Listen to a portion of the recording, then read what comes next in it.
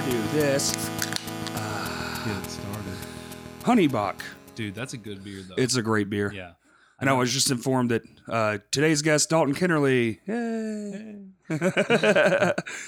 It's kind of awkward when it's just two people in a room and you have to introduce somebody. How often do you, just have one-on-ones usually? Actually, here lately, a lot. Really?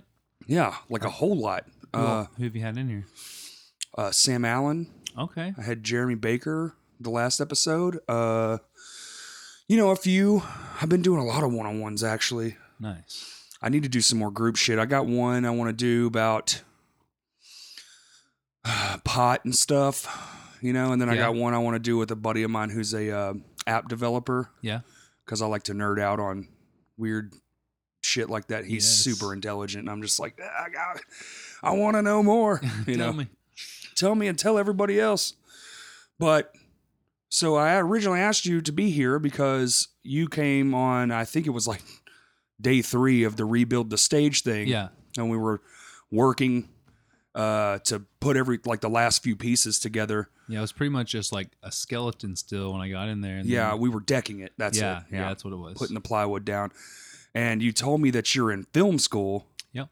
And I was like, so you're in levels and in film school. That's 2 things. Yep. Let's get together and talk about that. So we can do it. I'm a massive film fan. Actually, I've been falling behind on here about trying to get more like movie reviews and stuff. I go to the movies every week. I just got done at the movies, actually. Did you? What'd you see? Yeah, I saw that scary movie Maw. Oh, how was it? To be honest, I heard. Yeah, I give it like maybe a 4. Oh no. Yeah, it's low, man. Out of 10.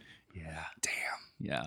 But I heard the actress did phenomenal. I heard it was basically everything else. Yeah, absolutely. Like the main girl on there, like the younger girl, she pretty much killed it. But some stuff was definitely cheesy, and they didn't spend a lot of the budget on the CGI stuff. Really? Yeah. Oh man, I kind of wanted to see it, but now I'm probably just gonna be like, it'll be on Netflix someday. I would definitely not pay money to see it. Again. Really? Yeah. Damn. Yeah. Even though I really don't, I have this thing called AMC Movie List. Oh, yeah. It's $20 a month, and you can see 12 films a month. And the tickets go over if you don't use them? No. No? But it's 12 a month. I mean, one of them does it where you buy the tickets and then they roll over. That might be Movie Pass, but I think Movie Pass is defunct now. Oh, really? Yeah. Huh. I think the only one right now is AMC Movie List. It's a Cinemark thing, so it might be because it's not AMC Theater. Maybe. Yeah. Maybe if it's Cinemark, I need to switch because they have the better. At least here in Arkansas. I would say out of state, AMC is the shit. Yeah. But here, we have one, and it's... Yeah, there's not a lot. I see them all the time when we're out on the road. I see AMCs all over the place. Everywhere, except here. Yeah. We have one. Yeah. And it's probably the least one I've ever been in. Yeah. Because when I go to... My family's from Texas, so I go there all the fucking time. And that's their King Dingaling. They have a giant AMC there. It's where we always go. Yep. Is that the one? Is that the one out by Gas Monkey? I'm not sure. I haven't seen Gas Monkey, but it's the one that there's like a bowling alley right next door. Oh, okay. Texas is big. Yeah, it's big. Yeah, there's 400 AMC movie theaters in Dallas. Yeah. Crazy. And we get one. Yeah, we get fucking one. Actually, there's one in Hot Springs, but I don't count that one because. Oh yeah.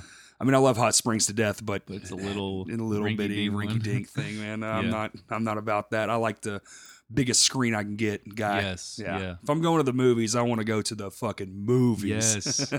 Yes. So what are you doing in film school, man? I know film is such a broad thing. There's 4,000 jobs on a movie. So yeah, and a lot of people don't know that. I feel like it is weird. People think, directors, some actors. It's like teams and teams of people. Yes, just take a second and look at the credits after the movie, and actually, that's all the job listings right there. That's potential jobs. The in-game credits were 30 minutes long. Yeah, exactly.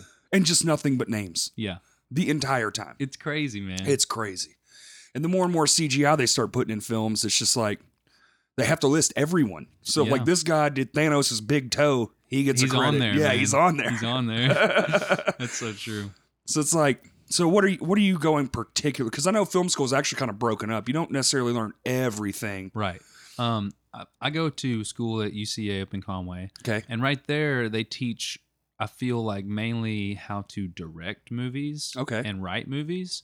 But then you get some technical classes that's like DP, director of photography, and cinematography, lighting, gaffing, and just being like some general crew. But I did my undergrad there and graduated in May of 2017. Okay. And so I've actually been in grad school the past 2 years, going into my third year. Okay. And working on a master's degree so I can hopefully teach one day. Really? Teach film. Oh, so you're not even going to like make film. You're going to so you can teach film. Well, originally I was just going to like crew on film and make films, but then this is kind of like the back burner thing. Like once I've done all the things and traveled and whatnot. Setting up a game plan. Yes. Yeah. Then I'll go back and, pass on the lessons that I've learned one day. Hopefully. That's awesome. I actually have a couple of films up in the old dome. Yeah? Yeah, and my buddy, he knows this. He sent me this app the other day, and it's a screenwriting app, and it's so intuitive. Like you can start typing, and it'll start auto, like it starts to learn like what you're doing, and it'll start auto placing things. And I was like, oh, that's pretty fucking legit, man. Yeah, because they're just in my head. Yeah. One of them is like a short, probably like 30-45 minute indie kind of feature thing, which is weird. I always thought of myself as I would write a comedy film, but it's very dark. Yeah, see, I'd never really see myself writing those dark movies or like serious movies. I tend to lean towards comedy. Yeah. But the last thing that I've been working on is my thesis film. And actually Rob, our guitar player, friend Levels, he came up with the concept. And it's about a serial killer who paints his paintings with his victim's blood. Oh. So, yeah, I'm kind of going that serious direction on this That's cool. So we'll see how it goes. Yeah. So, I know me and you probably know, but being like what I'm assuming is extremely small budget. You have access probably to the school gear, which helps. Yeah. But, as far as like CGI, there's no CGI, so you're probably using all practical effects. Yep. Which means real life. Right. Fake blood. Right. Fake stabby knife that goes in on itself to look like you're stabbing somebody. Exactly. All that kind of shit. The budget is non-existent pretty much. I think that's where editing comes in handy, man. Yes. Indie films. You can trick a lot of people's eyes just by the certain cuts that you make. Yeah, I think like editing is the real magic in film. Yeah, they don't teach CGI in school either that I've been to. So I mean, maybe Full Sail or something, but even there's more like the production. Yeah. I always think of CGI as like post. Yep. It's always after, which nowadays it's actually in real time because the movies are so large they have to do it as they're they're sending scenes the day they shot them. Like, all right, clam it up. It's crazy how fast they work too. It's like, yeah, I think they're actually coming under some fire because I feel like there's some dark practices where they're like, work 30 hours. Yeah. Here's the same money. Yes. I know. I think actually. What's that? Seth Rogen, that cartoon movie they made, the just unbelievable Pixar style Sausage Party. Sausage Party. God, yeah, they got in some trouble for that one. Oh man, for fucking over some people and paying like super minimums and having people work extra. I don't know, man. I kind of like I try to pay attention to as much as I can in film because I always say if I wasn't doing music, I'd be doing films. Yeah. So I'm just like but instead of going to school, I'm like a DIY guy. It's like I'll shoot everything on my iPhone until I figure out a way. Yes. Yeah. I'm lucky to get the gear from the school, man. I'd be shooting on my iPhone too. I've yet to buy a camera, so. What are you more attracted to? For me, it's cinematography, man. Like that's my jam. Framing a shot and making sure, like they call it a mark. Making sure everyone hits their mark and everything like lines up perfect. That's my thing too, man. Dude, honestly, like we do these silly videos. We do these silly things, but I will more often than not be like, let's reshoot it. Like, I don't like the way it looks over the messed up dialogue. I'm such a fan of like a stickler for the film-esque approach. Like I even went and bought a gimbal for my phone. So it has a more smooth, buttery approach to what I'm trying to shoot. Even if you want it to look bad, you have to premeditate that. You have to plan for it to look bad. You got to make it look bad. You can't just do it. And with the slew of apps, like I just go to my phone. I had a Canon 5D Mark II. Yeah. And I was using that for the longest time. And I loved it. I mean, the full frame sensor for filming stuff was just like, I started out in photography and I realized I don't actually want to do that. Yeah. So I want to shoot film stuff, and started doing that, started doing these goofy videos with Justin, this Colt Magnum series we created where he's like an idiot cowboy. It was pretty fun. I can't believe I have not seen this. I'll show you some clips. I have to see He has an Instagram and a Facebook. Yeah. I'm going to get on that. We did it for about a year, and then we just kind of like, lost interest, but it was fun while it lasted. But what made me switch to my phone, I don't know color correction. I tried to YouTube and like mess around, and I always kind of like overshot, I don't know. I just couldn't get it to look the way I wanted to. And then the iPhone 7 Plus came out. I bought that. We shot one with that, and almost all the comments were, "This is hilarious. Oh, this looks so much better." And I'm like, instantly. Man, I'm just going to start shooting it with my phone because it's auto. Yeah. It does the auto color correction in the thing. Yeah. Color correction can be a task, man. Because especially if you're shooting like in RAW format and everything's just flat. Mm-hmm. So it almost feels like there's too much possibility. Which I prefer. Yeah. I want RAW. Yeah. Bigger size. Put it on your TV screen. It looks just as good as anything else. Yeah. I feel like with phones, you definitely lose there's some quality loss the bigger you go. It's the compression. Even on like iPhone 6 or 7 that shoots in 4K, quote unquote. Yeah. It's like so compressed that it's not 4K. Yeah. It's compressed as fuck 4K. Yeah. For fuckery, maybe. Yeah, there you go. Yeah. It's like, it's 4K. It looks brilliant on my phone. But the second it's on anything else, you're like, what is this? This is not 4K. It's not 4K. There's too much digital artifacts. Yeah. The little square blocksing of the face and all that. Yeah. And then when you get it into even the machine, it's like I can only edit it on my laptop because my iMac that we're currently recording into is too old.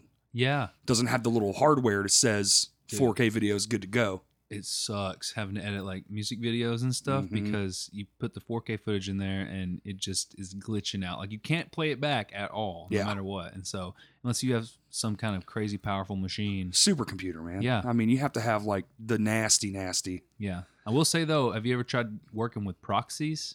No. Like get your high quality footage or whatever. Yeah. And then it takes a little while to encode it, but you make like a 1080 version of your clips. Oh. Edit that version together. So you got all your cuts there. Mm-hmm. And then you can go into whatever program you edited in, if it's like Final Cut. I use Final Cut. Yeah. I use Premiere Pro. So I used to use Final Cut. But they all are interchangeable like through different files. So one of them called like an XML. So you do your cut in 1080p of your proxy footage that you created. And then you export that XML file out. And when you bring it into like a new software, say like DaVinci Resolve to color correct it, then you can relink the high quality footage to the cuts. And it'll auto drop the... Hey! Yeah. So that's the move right there. There you go. Yep. And then you start color correcting and then export, and it's going to take like a whole day, but that's okay. The export is the world's worst. Yep. My one of my friends, Justin, moved out to California. He does editing, and he just had this story on Instagram. He was up in an editing bay. They have like whole rooms just dedicated to poor bastards, like just wasting their life away for hours in an editing bay. I have friends that like sleep on the couches, bring air up mattresses to the editing bays, and they stay overnight, man. At the end of the semester when it's crunch time. And those, I mean, it really, like that rendering is insane. Yeah. It's like 30 hours. Yes. What? And you don't want to leave the computer like unattended. Nope. Like somebody could walk in there, unplug it. Dude, anything. Yeah. Forget to shake the mouse. Like if you forget to turn the thing to where it doesn't turn the computer off. Yeah. Or I know on a Mac you have to turn it to where the hard drive won't turn off. Yeah. That's the real kicker. So if you forget that shit, you're just like, and it stopped, and then you have to start all over. Been there, man. Yeah. Been there. Yeah, me too. So have you made a film yet? I guess you have if you're in grad. What is it, grad, you said? Yeah, grad. We pretty much just make short films, and I've done other little like exercises, like recreating scenes from other movies and whatnot. Okay. But I have made a few original films. Acting in any of them? I have not acted really ever much. Like usually like a little tiny role where I'm like sitting on a couch or something in the background. Okay. Yeah. But I've shot a few myself. I really don't like writing screenplays necessarily. I just like the technical side of things, editing, color correction, shooting it, Right. So the more busy side. Yeah. Yeah. Yeah. I feel like directing would be fun, but I feel like I would just be like, I mean, most people who are in a film, unless it's their first movie, have been in plenty of movies. So it's almost like just like cut and paste. Yep. Minus the director's trying to get his vision for the film that was written. But yeah, exactly. I would be more into that. Like, I have a hard time like telling people what to do. Yeah. So kind of passive. Yeah. So it's really hard when I'm trying to portray this idea, and then I'm just wanting to be too nice. Like I don't want to tell them. You got to find the right ways to tell them. That's what they teach you a lot. It's like the different. Well, they say that, and then you hear stories of people making people retake shots like 100 times and screaming at them and trying to get them. Like if it's a mad moment, the actor won't get mad, and you have to piss them off, and then while they're pissed, you have to hope that they can deliver the scene at the same time while they're mad at you. Like it's a conundrum, man. It is a bit of a conundrum. Like I want to be nice, but you're kind of fucking up my shot. You know? You're being a dick, man. Yeah. Will you please, we're take 30 right now. Come on. Yeah, that's what it's gonna take. Yeah, and they keep all that stuff too. What? They backlog all the footage. Oh yeah. Like you don't just delete. You bounce down. Yeah. Store that one. Can you imagine getting a hold of all the hard drives from countless movies of just unused things? Oh my God, no. There's probably crazy amounts of data out there. One of the more memorable ones is that Suicide Squad, which was billed as a Joker villain movie, and then the Joker was in it 4 minutes. Yeah. Whatever you felt about his Joker, but he was saying afterwards that, because he's a method actor, so he stays in character. And he said there's so much unused footage that they could have made an entire film just of that. Oh my gosh. Yeah. They should.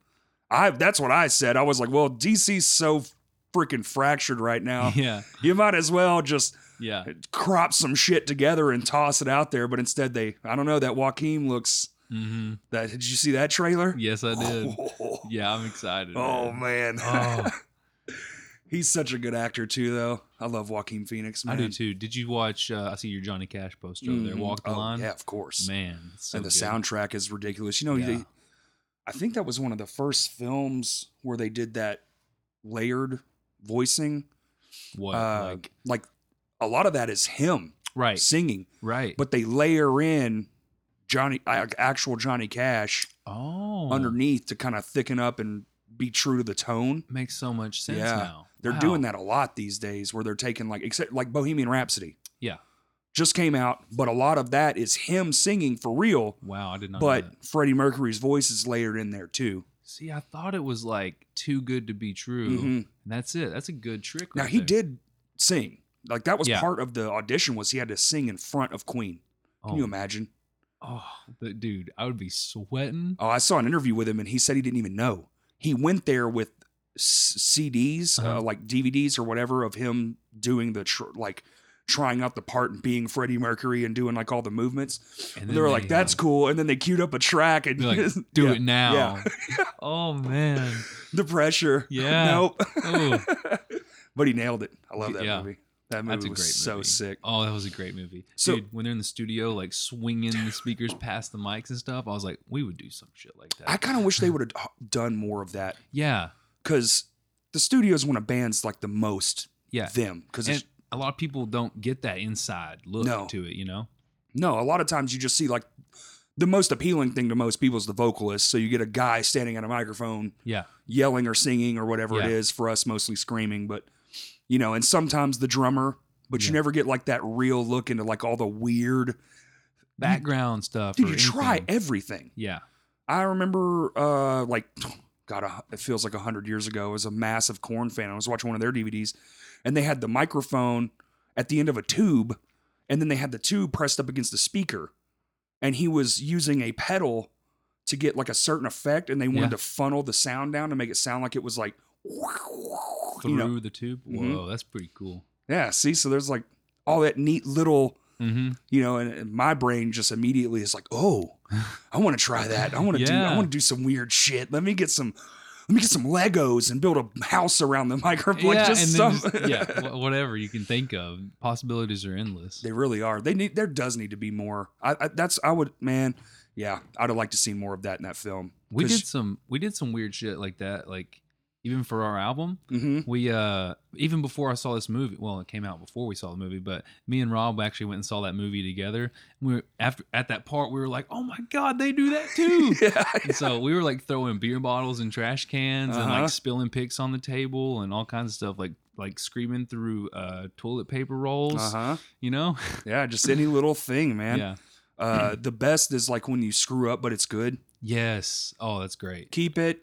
And then we're going to layer over that. Yeah.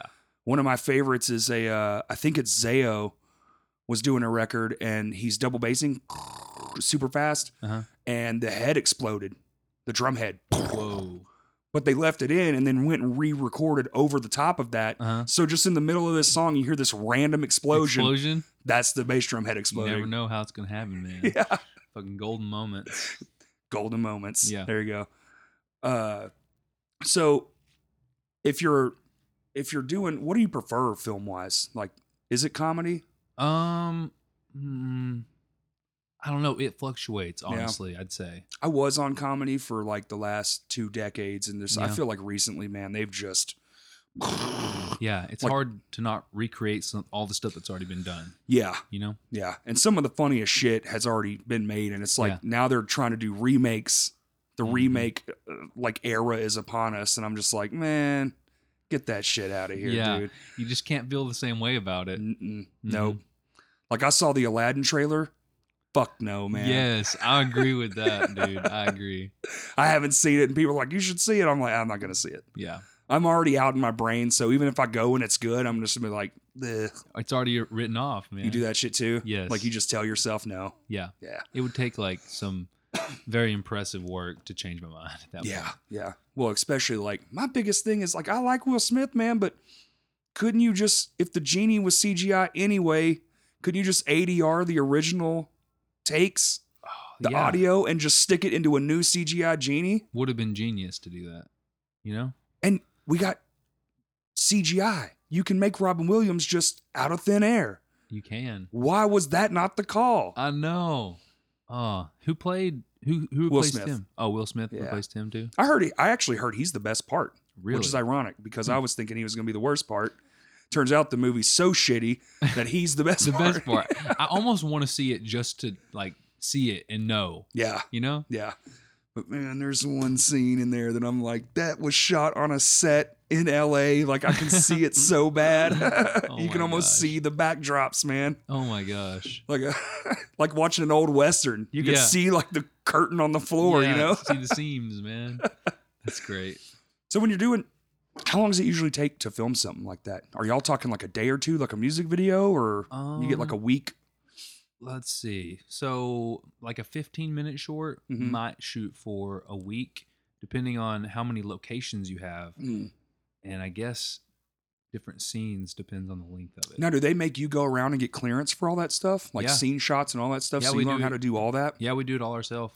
Lots of paperwork involved. Oh, yeah. Usually you get a producer, like somebody who's just like sole purpose is to take care of all that. Yep. So just trying to get more information about how films are made out there. It's a complicated process, man. Like every single place you go, you have to have some sort of clearance. Yeah. By the city, by the business, say the business, you know, like they close down and they're going to let you use this space. Like after hours is a very popular thing. Sometimes you got to pay for somebody to be there. And whatnot. Like an employee. Yeah, somebody who owns it or works there. They'll just be like, yeah, you can come open it up for you, but you got to pay him. Yeah, and then you have to shoot and make it seem like it's daytime. It's really midnight. Yes, I can't tell you the amount of times we've like trash bagged windows and made a whole house seem like nighttime. And like you're in there for hours on end, and then you forget that it's daytime outside. So you're shooting and then you open the door and you're like, oh my gosh, it's still daytime. Messes you up, man. Yeah. It's like even worse than walking out of a movie theater during the day. Oh, dude, that's the weirdest. Because you just forget. You're looking at the camera the whole time. It looks like nighttime. Yeah. You just get lost in it. Yeah, and all of a sudden you're like, wait, it's like 4 p.m. Yes. Drinks? Yeah, right. It's time. That's awesome, man. so like in that world, so interested. I should break down someday and just go shoot the film that's in my brain. You could, man. I could. It's really, really possible nowadays. I'd really have to pull some strings, though, I feel like. Indie films are like on the big uprising. So they really are. Yeah. I think even DC, like that's their idea, is to branch away from Warner Brothers and do like the smaller films as an independent release. Yeah. Rather than have Warner Brothers involved, because I feel like that's their biggest problem. Yeah. And then, they can just make these dark rated R films down here. Mm-hmm. And I'm all for it. Yes. Like, I think every DC film should be rated R. Yes, let's do it. Yeah, man, like the day and age of the big studios, I think, is coming to an end. Yeah, it happened in music, and I think it's going to happen to film, regardless of how hard they try to bogart all the things. Yeah. Everything's just much more accessible. Man, with software, I mean, like Final Cut's $300. Mm-hmm. And it does everything. Yeah. There's not, I mean, you have to buy Motion, which is the compression and all that stuff, and you can add like digital effects, and it's like a side app. Yeah. Because they took it out to make the cost less. Yeah. But it's only like $50. Well, I'll tell you something. DaVinci Resolve is like an editing software made by Blackmagic cameras and Blackmagic Design or whatever. 100% free. What? Yeah, and it is probably the best color correcting software out there. Really? Yeah, you can buy like premium edition, but the free one does just as good. Just as good. Like you get a few more bells and whistles, unnecessary stuff. It's cross-platform. Yeah. Mac and PC. Yeah, I'm downloading that shit as soon as you leave. I swear to God, bro. I'm telling you, it changed your life. Okay. I need to get more into the color correcting anyway, man. I've really got to get my handle on that. It's great, and it comes with like a free big ass PDF like manual, or you can order one like the full guide for free. It's like from front to back. Will literally tell you everything you ever need to know. It's like a free course from them. Man, I'm about to deep dive. You just planned out my next month. That's it. Where's Corey? He's on his computer. Yep, DaVinci Resolve. DaVinci Resolve. Hear that, people? I'm a believer in that. Okay, that's awesome. That's some of that free school knowledge. Yeah, that's where I learned it at, man. So what do you? Jesus, man, I've been coughing. I started smoking again. Oh yeah, and it's been kind of, of course, as it will fuck you up. Yeah, it's a bad habit. I hate it. As a smoker, I hate smoking. I feel that. It's actually in my 2-month plan to try to quit again. Okay. But I've been coughing a lot, so much so that people are noticing, so I'm sorry. Yeah, you're fine. I just got over like a sickness, so I've had this cough, and then when we went on our last little tour, I think everybody else got sick too, so it just like constantly gets bounced back and forth every time we get together. Dude, we went on tour in November, and I think I was the only one who was sick. Then Justin got sick. Then Cody got sick. It was like, it's amazing how fast. And that was just like 10 days. Yeah. It's just like one good night in the car with all that heavy sleep breathing. And you're just like, we're all fucked up now, it baby. Like incubates in the vehicle, man. Then you got some sort of super flu. Every time a band dude on tours like, man, I can't tonight. We had to cancel the show. I'm like, oh, I get it. No, he's dying. Yeah. Yeah. I would have never understood till then. Like in the past, I would have been like, oh, don't be a baby. It'll be okay. No, it's super flu. It's the worst. Yeah. You feel the worst. Yeah. And no amount of medicine gets rid of it. Mm-mm. Just like sleep, hibernating inside like a sleeping bag. Your body temp's like 100. Yeah, you gotta sweat it out, you man. do, man. Oh, the horror stories. So we can get to levels. Okay. Unless there's anything you want to add, you think people should know about film stuff. Oh gosh. I don't know. We could hit some more things. I can just rattle off some shit. Yeah, man, I do guess. some shit. Like I don't know, going back to... I'm interested. We'll get to levels in a second, everybody. Oh, yeah, we got so much time. We got so much time. We got infinite fucking time. Yeah.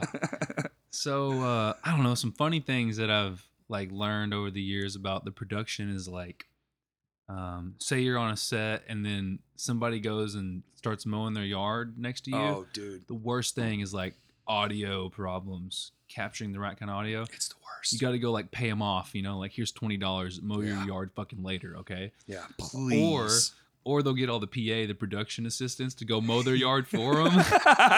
They just like bring out all the lawnmowers. Dude, I would do that if I was a guy mowing my lawn. It's like, you're filming a movie and you're gonna mow my lawn. Yeah. I'm gonna get my lawn chair and watch. Sure, yes. Hell yeah. They say in LA that people will like find out when they're going to be shooting a movie and where, and they'll purposefully go start mowing their yards and shit just to get money. Get the fuck out of here. Because they know. They're like, they're going to come pay me off. That's why they're moving. Yeah. It ain't about money. It's about the damn lawns. Yeah, man. It's about these people getting out there mowing lawns. Dude, that's the worst. Like, we film a lot. I'm sure you've seen some of our videos, but a lot of it is right in front of that shed out in my front yard. But there's a fucking interstate 100 feet that way. Oh, yeah, that's terrible. It's the worst, dude. Yeah. And I finally picked a buddy of mine. Brought this over, and I'm anxious to start trying it out. But, dude, it's a shotgun mic. Oh, yeah. It's a really nice shotgun mic, too. That is nice. Yeah. So I'm anxious to, like, put this in, and I'm going to use my laptop with, like, a portable thing so I can have, like, real-time analyze the audio as it's coming in. Oh, man, I feel like it's going to be a game changer for me. Those things are so directional. It's great. It's amazing. Yeah. Like, it doesn't matter. Somebody can be talking literally right here, and you almost will never even hear them. Yep. It's got to be pointed straight at the mouth. Straight at the source. I love it. Yeah. It's great.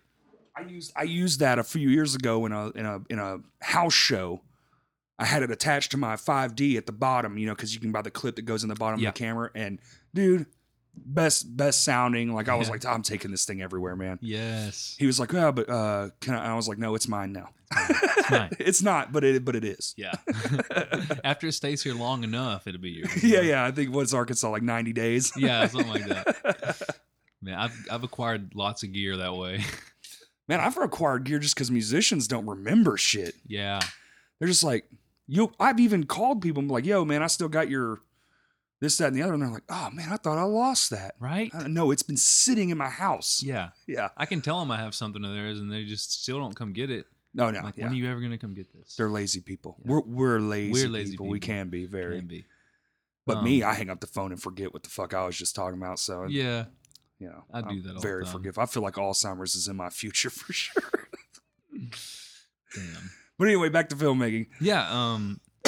Gosh, speaking of sound, we shot a short film about wrestling one time. And so we had all these mics like placed up above the ring and people were holding boom mics. Local wrestling? Well, not necessarily about any particular location. Oh, okay. It was just a movie about wrestling. Okay. Short film. And so we're shooting at the what do they call it? It's the ring. Is it just the ring? I thought it had a different name too. The ring? Just the ring, like the wrestling ring? Yeah, the ring. Yeah, I guess so. I thought they called it something else, like the baseball diamond or like the wrestling. They have the octagon for the MMA. Maybe that's what I'm thinking of. Yeah, maybe octagon. I think it's just the ring. Anyways, it's loud as fuck when you land on it, right? Oh yeah, it's like slap. Set up. Yeah, it's set up to make a loud sound, right? Yeah. And so you're in there and people are having their dialogue and yelling and stuff. And then you just get this huge, like, when they hit the ground. So no way around that. Getting the audio clean. ADR. Got to go back. Yep. That is it. Yeah, ADR. A lot of people don't know about that either, I feel like. I'm trying to remember what it stands for. Is it audio digital replacement? I can't remember. Hey, we got a Googler right here. Go. Let's go for it. Oh, there we go. Well, shit. Look at how many people want to know. Alternative dispute resolution. That does not be right. That is not it. That's a litigation term. Oh, that's why it said in film. Oh. There's ADR and all kinds of stuff. Dude, there really is in film. All right, let's be more specific. Automatic. Dialogue replacement. Yeah. Okay. Automatic dialogue replacement. Yeah, so basically when everything's all stupid, you go back and re-record everything. Yeah. Yeah. Get the actors in there, like watch the video, and they have to try to match their lips and all that. Can you imagine? The literal screenshot, the thumbnail is of Anchorman. Yeah. So clearly on Anchorman, they had some sort of weird dialogue issue, and he had to go back and whatever Get scene. Crazy clean, yep. Dang. That's a tedious process.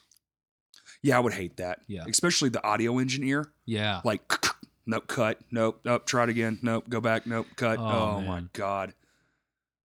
Yeah, I don't think it's any. I've never had to do ADR personally. Usually, like, gets outsourced to somebody else. I've just never taken it on. Yeah. But I imagine it's like way worse than recording music. Oh, dude. Well, at least in music, it's like you're so close. It's this one note. Let's just wave over this one note and it's not retake like you can it. Chop in like word by word. Right. Because in spoken audio, it doesn't work that way. It'd be like Siri. Uh-huh. Yep. You can hear the weird clippy different tones because the room sound changes minute to minute. Yep. Speaking of which, that's why they have like, it seems quiet, but what they really do is they take what's called a room capture. They do everyone room has tone. to be, Yeah. And everyone has to be quiet. And then they set that room tone over the entire thing. Yeah. And then they slightly adjust it over to where it cancels itself out. And then boom. Yeah. Quiet audio. Yes. No room crazy. noise. Isn't it? Yes. And then it's so funny, like whenever they're doing room tone and like you have 50 people in a room. Somebody fucking farts or something. Yeah. Gotta start over. Or you're in there and everybody's just staring. Just dead quiet. Just 30 seconds. A whole set full of people just. Moment of silence, man. Don't breathe too heavy. Yeah. Clark, get the fuck out of here. Yeah. Clark just climbed the stairs. He's breathing too loud. No, mouth breathing. That's great. Reminds me of that Adam Sandler joke. Oh, Wheezy, why'd you take I don't know if I've seen that. Oh, this is not seen. This is way back. This is a comedy skit? A comedy album. Oh my gosh. Yeah, I have not heard that. Yeah, I'm that old. Oh, when albums were a thing. I listened to a few of those. I just never heard the Adam Sandler one. Oh, dude, Adam Sandler's first stuff, you wouldn't believe, man. He's so filthy. Oh. Did you see his new one on Netflix? It's like the documentary kind of stuff. It's like super choppy. Yeah. So he did it in like 41 different places he filmed them on. Right. Just trim, like even jokes will switch between venues. Wow. Boop, boop, boop, boop, boop. Even the audio changes. It's so strange. Dang.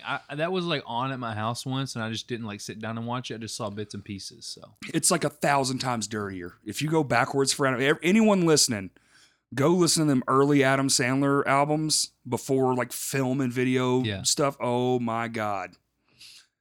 I have to check that out. Filthiest mouth you've ever heard, dude. I love it. I'm about the filthy stuff, man. He's so dirty. There's one the medium pace. Just that's all I'm gonna say. Just look that up. Adam Sandler medium pace. Okay. Yeah. I'm gonna do that. It's a song, but it's man. I'm excited. So have you got to work with anyone in film yet? Like a noted actor or maybe even like a small indie actor or director or anything like that? Kinda, sorta, I would say. Yeah, like some people that are on the upbringing right now. Mm-hmm. Probably not anybody like super notable. Yeah, like they are on IMDb. If that's any. Hey, I'm not on IMDb. Me either. Yeah, so there you go. It feels bigger to me. This one guy, he goes by Hano. He's a cinematographer, based in LA. And then the director that I was on a film set with him, Jamie Sicily is his name. Okay. He did one short that won a bunch of awards and went to like some film festivals and like he went to like Berlin. Damn. Was one of them. And I'm sure you're familiar with some bigger film festivals. Oh yeah. There's one in I don't think it's Australia. It might be. It's called Trope Fest. Trope Fest. Or Trop Fest. Trop. TROP. I think that would be Trop. Trop Fest. Oh, there it was. Filth. Yeah. Trop Filth Festival. Don't want to Google that. What could that be? Yeah. Trop Fest. There you go. World's largest short film festival. Yeah. Oh, that's cool. One of my teachers, Jen Gerber, actually had a short film that won this festival. Wow. Yeah. So that was pretty cool. Yeah, Australia. That is fucking cool, man. So I've gotten to work with her a lot on different movies. And then her friend is Jamie Sicily that is working on, I think he's doing a feature now of his short film, like a version of a short film that's a feature. The extended version. Yeah. So it's going to be pretty good. They're doing some big things. And Hano's known for a lot of Mexican filmmaking. Okay. So he's like from Mexico. Yeah. Does a lot of commercials for the TV down there and stuff. So that's pretty cool. He's a really awesome guy. Like super informative and helpful. Taught me a lot while I was working with him. Awesome. I got to be the first AC to him. Okay. On a set. We shot over a weekend down in Hot Springs. Fun. So those are probably the two most notable ones that I've worked with. That's awesome. So that's awesome. We'll see how. I'm hoping big things come for them. Jamie especially has done.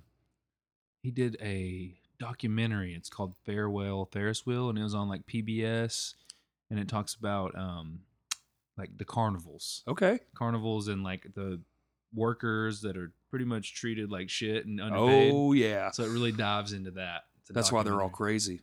Oh yeah. No, I'm just kidding.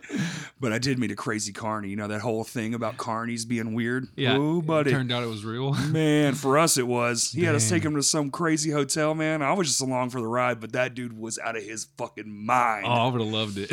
Dude, he was doing fucking coke and shit, just like in my car. Oh, my God. I was like, hey, man, like, hey. Yeah, maybe don't do that right here. Please. Oh, man. What a time. Dude, it was at a fair, like a local park fair. Like they hired a traveling carnival to come to our town and play and be at the park. They just came in there like drugs ablazing. Oh, dude, it started out, hey, man, can I bum a smoke? And I was like, sure. And I was pretty damn just like naive. It's like, oh, yeah, man. He was like, hey, man, I need to ride to my hotel. I was like, sure. Wow, he was just asking for everything. Oh, dude, man. Well, I got stories from it, that's for sure. Oh, for sure. You guys want to hang out and stick around? I was like, nah, man, I'm good. I think we're good here. Yeah, I think I'm going to leave very quick. Yeah, oh, man. That is great. Good times, man. Cocaine carnival people. Oh, that should be its own documentary. It should be, dude. Yeah. Talk about a horror film. Oh, yeah. There you go. You pick this guy fucking, oh, yeah, man. It starts out all innocent, and then before you know it, he's fucking doing cocaine off your severed arm. Ooh. Right in front of you. This is the movie. We got to write this. See, there you go. See, we're already just get the fucking juices flowing. Just put it down, get it out. Put it in that automatic app that does it for you and just like hit whatever you hit enter, just hold it down and just see what happens. Interior, arm severed, cocaine. Carnival, carnies. Probably just be like Clowns from Outer Space, really. It would take that turn. Yeah. This started out as a violent horror film, turned into a sci-fi clown movie. Yes. Yeah. Yes. Perfect. Love it. No, mine's actually really sad, man. Mine's like a drama, I guess you'd call it. Not even a dramedy, just straight up sad. Yeah. Yeah. It's about I wrote it in my brain like let's see. I'm trying to remember what fucking year it was, man. It's over a decade ago. Dang. So a friend of mine killed himself, and I was like feeling some type of way about it. So I guess instead of writing a song, I was like, I'm gonna write a film about like leading up to this point. That is cool. And it's like all those things. Ooh, I bet that's deep. It's super deep. Actually, I want to give away the title, but I probably shouldn't. But I will. Okay. His name was Kurt. C-U-R-T. So to me, like him, especially back then, I was like, man, you didn't have to do that, you know? And the way he did it's real fucked up. It's like super, super dark. Like all he had to do was stand up and he probably wouldn't have died. Yeah. So he was like super lost, you know, just off in a bad place. So I came up with it's called an acronym, Conjuring Up Ridiculous Things. Ooh. And that was going to be the name of the film. It's just like a 30-minute short. Oh, that's genius, man. Yeah. I want to get in on that. But it's like his name. So like that's the ode to him. And it's skewed because at the end of the film, there's like a twist. There's like a skew to the film that kind of deviates from like what his life was like. Because I mean, we were pretty much best friends, man. Yeah. And then he moved off to Seattle and just didn't make it. Wow. Yeah. That's a shame. Sorry to bum everybody out. But I was just like thinking of films. I was like, man, that's my goal is to get that shot. If nothing more than just to have something to like his namesake or whatever. Yeah. You should absolutely go for it. Yeah. Like I think of the name of the film probably would be Kurt. Yeah. And then underneath in like quotes would be that Conjuring Up Ridiculous Things. That's really good. Yeah. That's clever. I'll tell you more about it after because I don't want to give away nothing. Yeah, don't give it away. But it's actually super nice. And I think, you know how when you write something, you're like, man, this would be perfect for this. Yeah. Who's the guy? I'm spacing on his name. The guy he's in Anchorman. He's Brick. He's, you know. He's what though? Brick, the stupid one. Oh gosh. Brick. I think it's Brick. I can't remember. I don't know either. I haven't seen it. I had tried it. Oh yeah, I've been meaning to tell you should lay low for a while. What's the fucking Steve Carell? Oh yeah. So like I think he should play the part. Oh yeah. Yeah, I'm like, yeah, this is for Steve Carell. Yeah, this is perfect. I'll just call him. You know, he'll do it. Oh, you never know. Hey man, I have $0. Just slide into the DMs. The Steve Carell DMs. I'll Instagram him. Yeah. Hey, super famous, awesome Steve Carell. You were born for this. Check it out, bro. All right. No screenplay, just here's my thought. You got to get the pitch ready. It's all about the pitch. It's all about the pitch, dude. Yeah. It's all about the pitch. Have you had to do that too? Go over that? Do you go over pitching, yeah. Pitching? Getting together like a storyboard. Yeah, storyboard and what do they call it? A lookbook? Lookbook. Yep, all that stuff. Man, oh man. That seems like so much fucking work. It is, man. Like just shooting it itself is like the easy part. Really, all the stuff before and after, that's the harder part. That's everything. Yeah. Yeah, the shooting it part. You hear like they shot Infinity War and Endgame in 6 months. Yeah. 6 months. To get ready for that, though? Years. Oh, my gosh. Yeah. Dude, I heard about a movie one time. It was a comedy film. It was a Wayans brother movie. They were like, it's in development. 2 fucking years later, the trailer dropped. Yeah. They say like Ryan Reynolds wanted to do Deadpool like a decade ago, you know, and he was like, the world's not ready for this. Like the movies have not reached this point yet. Yeah. So he had to fucking wait off 10 years to shoot Deadpool. And then he's responsible for, we know now, that leaked footage. He did that. Yeah, no doubt. He had a crew. He hired people with his own money to show what the reaction would be. Yeah. And then leaked it himself just so the fucking studio would go, yeah, here's a giant check. Genius. I love Ryan Reynolds. He's one of my favorite actors. Dude, I think they made that first Deadpool for like $30 million. Oh my God. Which sounds like an insane amount. Right. It's not. It's not at all. No. Not for a film like that. Yeah. Most of those superhero films are like 150 million. Like that's around the average. Yeah. 120, 150. The big two, the Endgame and stuff, that was 500 million a piece. They cost $1 billion. I can't even fathom. Imagine. Yeah. Golly. Have you gotten to do any world building, like super big set pieces or anything like that yet? No, we haven't done that. You just keep it all small. Yeah, pretty much. Like if we know we're gonna shoot it, we write movies that are obtainable. Yeah, made for smaller budgets. Okay, got to keep that into consideration, which kind of sucks. But I don't know if you're writing like bigger, intricate movies, and you know that you want to take it to somebody like a producer and pitch it to him or whatever. Like go all out. Don't hold yourself back. Don't limit what the movie's about. You know? Right. I feel that. That makes sense.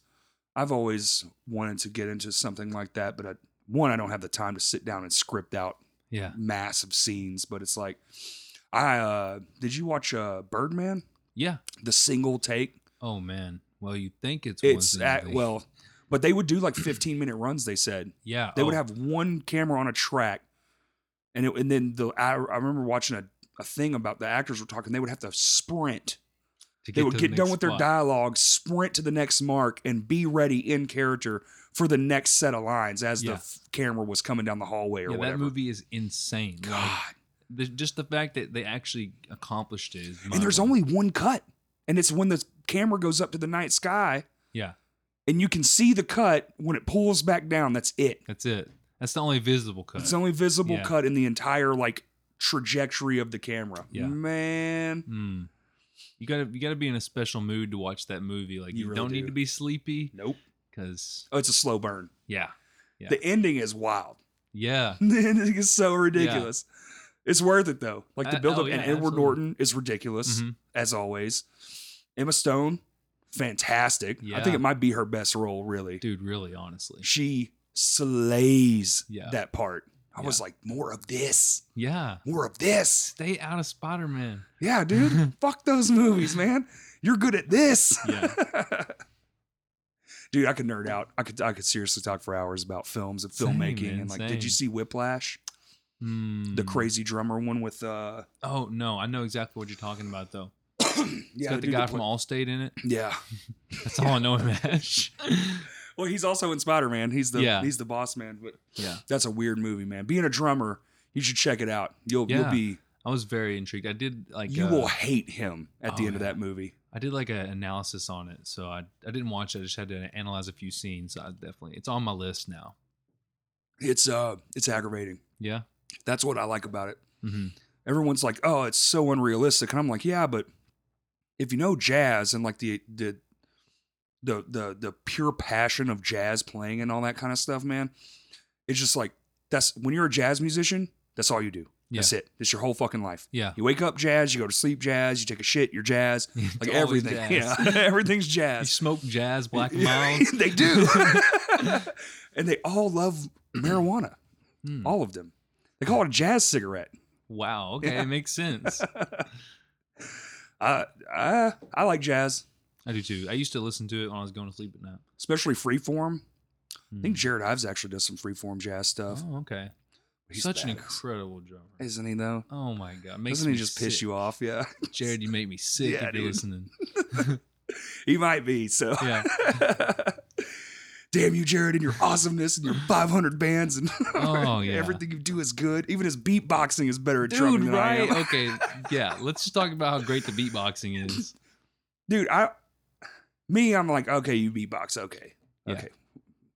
Yeah, okay. And then you see it and you're like, fuck, man, he beatboxes too? Yeah. He's got drums inside of him. He has like 9 sets of vocal cords. Yeah, he can just fucking make 9 different beats at once.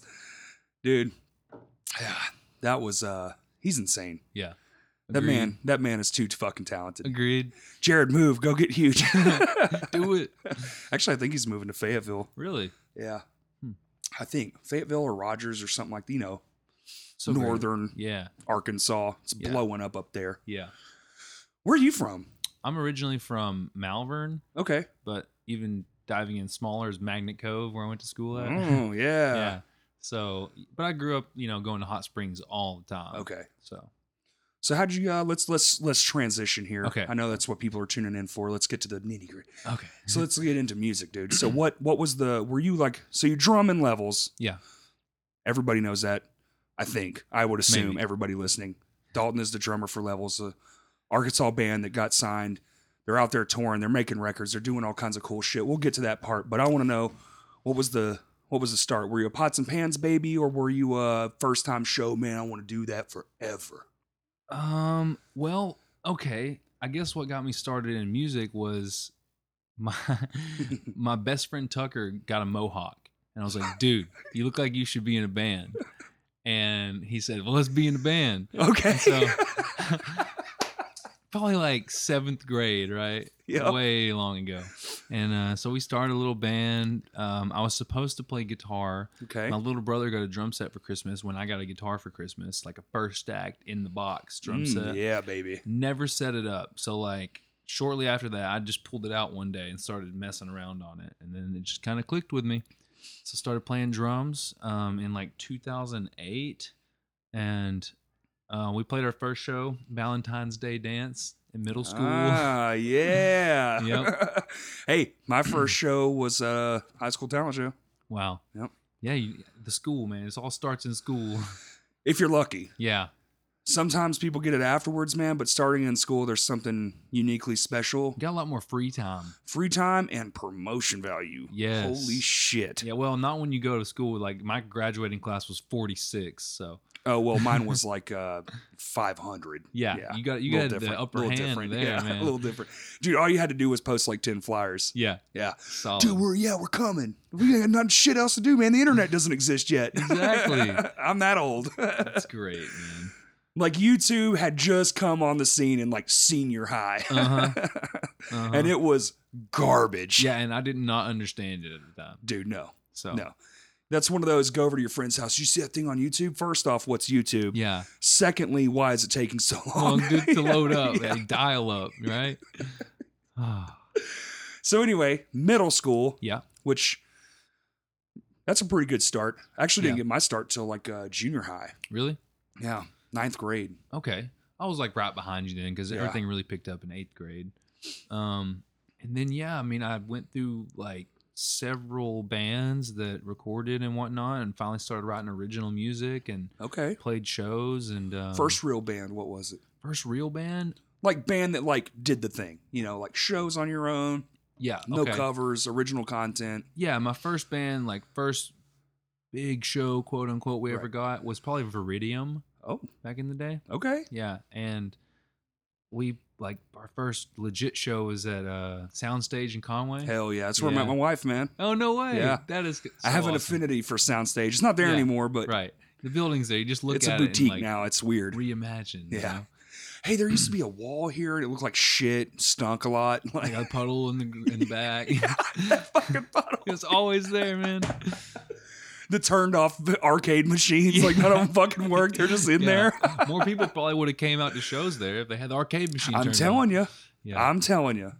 So, but that was the first band I ever played a show with a bigger touring band too. Okay. It was Molotov Solution and Fit for an Autopsy at Downtown Music Hall. Interesting. Yep, that was my first like national touring act show to ever play. Fit for an Autopsy. That sounds so familiar. Were they like metal? Yeah. Like, yeah. Okay.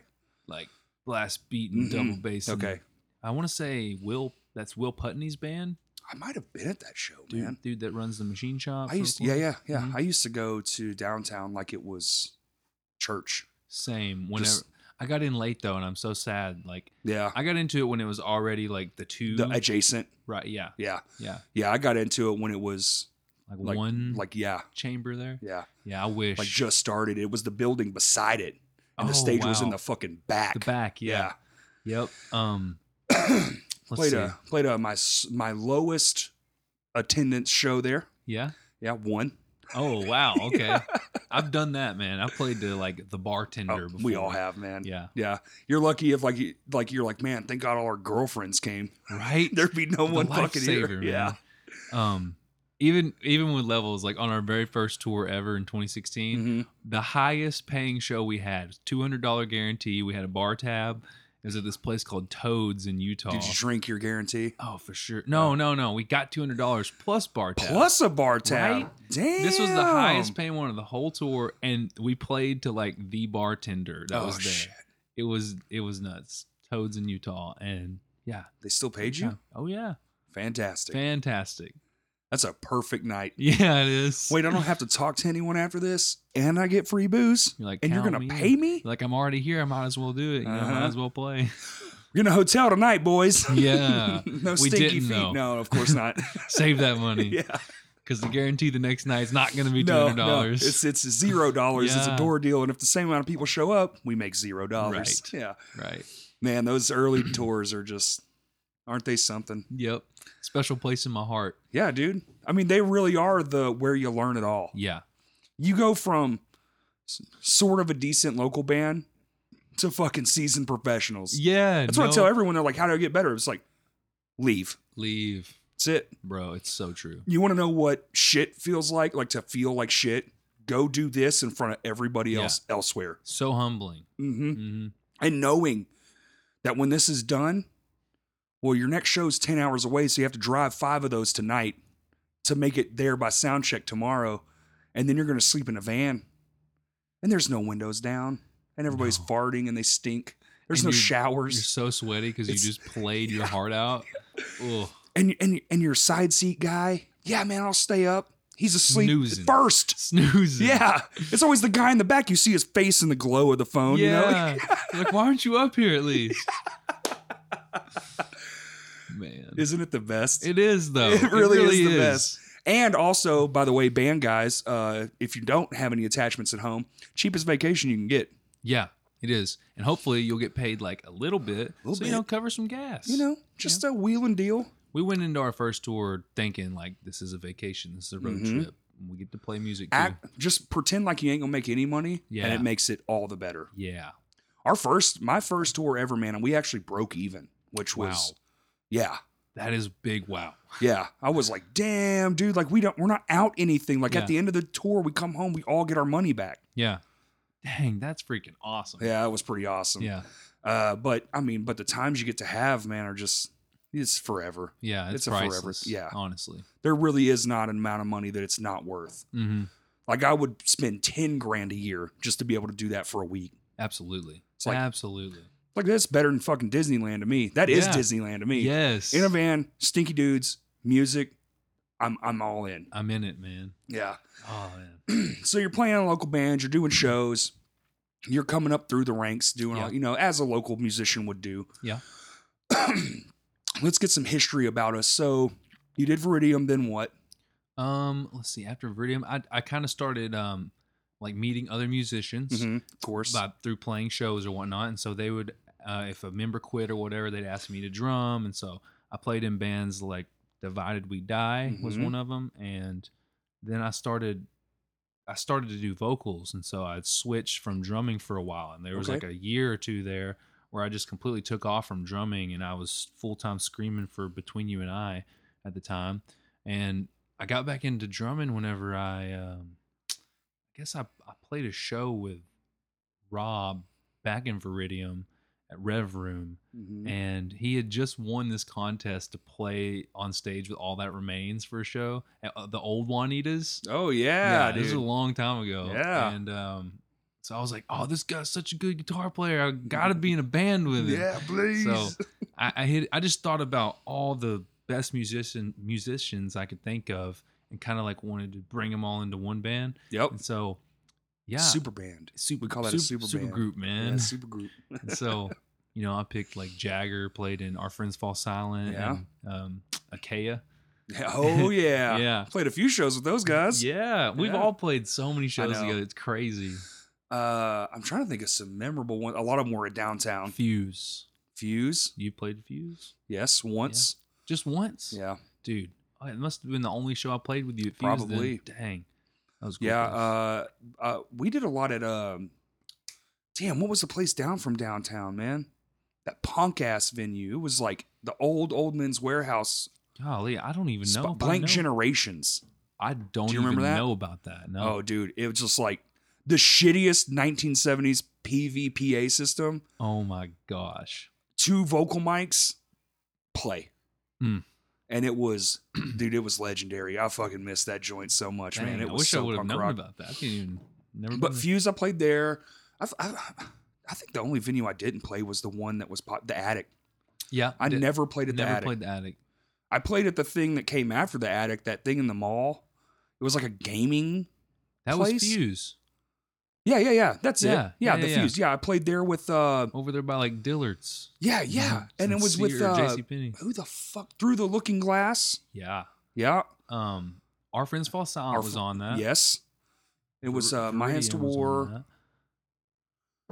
Shit, man. I'm trying to remember the whole thing. That's the night we had a light guy. Stereo sound. That's it. Yeah. Boom. Look at your memory go. Mine's failing me by the minute. Mine constantly fades, I swear, man. Dude, the older I get, man, the more I'm like, I was there? You sure? It's becoming a blur. Or I remember being places I wasn't. Yeah. Yeah, that's a good one. That's a big one. No, yeah, dude, that's the show. We had a light guy. Yeah. Because that was when that was cool. It wasn't cool. And he almost fucking died that night. He fell off the top. Yes, he did. Oh, I remember that, man. I was drumming. My mind. I can remember that. His name was John. He had the mustache? And I was drumming. We're crazy. So I'm just fucking banging my head. And I don't know how or why the stars aligned and I got to see this happen. But so Fuse it had windows. Yeah. And those commercial windows have those steel boxes that they're like I can't really think of the word, but like they frame the window and the glass sits inside those. They build the frame around the glass. It's like aluminum tubing or something. Yeah. And it's all square. Everybody knows what I'm talking about. Like any gas station in fucking America has it. Yes. And he's on top of it on his knee and he's yelling out the words. Like a keyboard kind of. He used it just like a keyboard. Yes. Yeah. We had it like in a thing. We called it the octopus because it had 8 cables that came out and just went all over the stage. Yeah. Because, young kids doing stupid shit. And innovative there. Yeah, a little bit. And I'll never forget. He goes up, he puts his hand up, he's like singing along. And the thing was taller than it was wide. Yes. So the center of gravity, once he got on top, shifted. His feet just went back and his head went forward. Dude, when he came, so the thing went down. Yeah. And his body went like this, like his feet went, because he was on his knees. Like he folded like so a his book, body went, yeah. And his head, I swear to God, dude, the fact that he's didn't die, I watched it just like a slow motion bullet cutting a hair in half. Just, and I was like, oh my God. And I keep playing him. And then I look over at him and he's trying to pick up the shit. I'm like, play one hand, I tap him on the shoulder, like, are you okay? Golly. And then you just get a thumbs up. You know how it is, like, a thumbs up, man. Yeah, I made it. I remember seeing that vividly. Good. I'm glad someone did, dude. It was terrifying. Yeah. And then pan to us, like literally 20 minutes later, outside, just like dying, dude. That place, the no AC shit, killed me. Mm-hmm. And that show was fucking packed. There, from front to back, man. That place was. People like couldn't even get in the door. No, it was crazy. Them poor Hot Springs kids, man. Yeah, they just got no outlet. Yeah, we play Maxine's now, and it's just like the best. Yeah, we got a show coming up there on the 15th. Actually, I was gonna announce it at the end, but we can only go ahead and announce it now. Sure, dude, that's perfect. No, so fucking Levels, Go for Gold, and No Remorse. Yeah, at Maxine's, and the 15th. 15th June. It's this Saturday, right? Because this comes out Tuesday. Right. Okay, yeah, it's this Saturday. It's this Saturday. This Saturday. Dude. I'm so fucking there. Oh, hell yeah. No, I'm not missing that. My buddy Jimmy's the one putting it on. Yeah, Jimmy LeCompte. Yeah, dude. I'm fucking all over that show. I was like, dude, that's a stacked fucking bill. The only thing about Maxine's is they have got to get where you put your gear like under control. Mm-hmm. Have you ever played there? I played there with Census, but so I didn't have my gear, so I can't really remember where. It's just like, it's a tube. Yeah. So you have the bar side and then you have the venue side. And man, the stage, like where the stage is adjacent, there's like this little bitty nook. Don't they put like the gear, is it stage right? Well, you have to do down both. On the bottom? Yeah. I guess? Yeah. No, it's on both sides and it is annoying as fuck. We'll probably get with Go for Gold and cab share. I would definitely like at least whoever the headliner is, because the stage is actually, there's like a curtain. So there's like a faux wall. If you push your gear back and push that curtain, there's like an extra foot. Okay. So you can actually backline pretty decently so long as the other acts are the only ones stacking. Yeah. So like headliners backlined, everyone else is festival style. They're just coming off and on. Yeah. Like don't backline the whole show, just the headlining act. That's probably what we'll do, because with it being 3 bands and us, if we cab share, that should be no big deal. No big deal at all, man. And they're like, and this sound guy's pretty cool. The only problem with them is like, it's a small venue, shallow. It's kind of hard to get the mix straight. So like the stage volume is kind of low. Yeah. But other than that, they got some pretty thumping sound though. Like it punches at least. They might. I think they have EVs in there. Yeah. Electro Voice. Yeah. And that's top notch shit. Made right here in Arkansas. Hey, I didn't know that. Yes, sir. Wow, that's cool. Mm-hmm. Yeah, that's why old Juanita's everything was Electro Voice. A lot of the production companies around here, they all use Electro Voice. Yeah. Yeah, because you can just drive right down the fucking street, man. I did not know that. Yeah, it's in like Montgomery or Monticello or some shit like that. It's in one of the M towns. Okay. But it makes me want to definitely go buy some. Doesn't it? Right? It's like support. Yeah. Yeah. Except I'm not a huge fan of their microphones, but their speakers are legendary. Are the way to go. Yeah. Mm-hmm. Love it. So anyway, now that we've deviated, I'm doing so much on here. So how do we get to Levels? So you started, you were like, I'm going to make this super group. Yeah. And then we kind of deviated off. So let's start at the super group. Okay. So me and Rob, my freshman year of college, hated living in the dorm. My best friend, fuck yeah, man. My best friend Tucker was supposed to live with me, and then he, ditched out of college. Thanks, Tucker. Yeah. And so I got this random roommate, and then I went home like every weekend because just didn't like being in the dorm. It's small, cramped. So I used to go prison cell, really, dude. It really is, though. They're ridiculous. And so I went over to Rob's house a lot, and we just started writing music. And actually, our first EP was written in that time period, like 2 years before it got actually released, before we even had members or anything. Love it. So we went through a couple different vocalists trying out. Like we had Aaron Talley, used to be in Legions Away, try out, and he was our vocalist for a while. He hold on, small tangent. He actually tried out for a band I used to be in called Annabelle. Oh, okay. He was too good. Oh. Well, we were like, dude, there's no fucking way. Dude, his lows are just like beastly. The most, right? Yeah. He's insane. It's crazy. It's scary. Yeah. He came in and was just like, and you're like, nope, too good. You need to do something else. He was like, are y'all going to be any heavier? And we were like, I don't think this is the fit. Yeah. we're like fucking Under Oath Light over here. No. He's like, yeah, dude. Anyway, okay. So just brutal fucking vocalist. Yeah. And then Chris Hull actually came from Ebony Shobao and tracked on one of our songs from the EP. Cool. And then we found Jake from this band called Today in History. Can't say I heard of that one. Really? Yeah. They were all from Heber Springs. Okay. So they were out there away from like the Hot Springs, Central Arkansas crowd, I'd Right. say. They played a few shows in Central Arkansas, but what was it called? Today in History? Today in History. Interesting. Yeah. I wonder if they got anything online. They do. You should totally go check it out. I will. YouTube. Okay. Yeah. YouTube. Okay. Yeah. I was thinking Bandcamp, like most. It might be, but I don't know. But definitely, yeah. If you want to hear some old Jake vocals, that's it, man. It's great. And so everybody listening. Yeah. Today in History. What was that one song called? I can't think of the name of the song. I'll find it. Yeah, you find it. I'm sure you'll have to scroll because now they promote by what's viewed the most frequent. And they had like the TDH abbreviations. Okay. No, TIH. TIH. Yeah. Today in History. Right. Okay. Brain not rolling. So. Me like to think good. Yeah. Yeah. So got him on the track, and then gosh, if you hear his screams from like the first stuff to now, it's just like so much progression. And so, well, that's a different thing.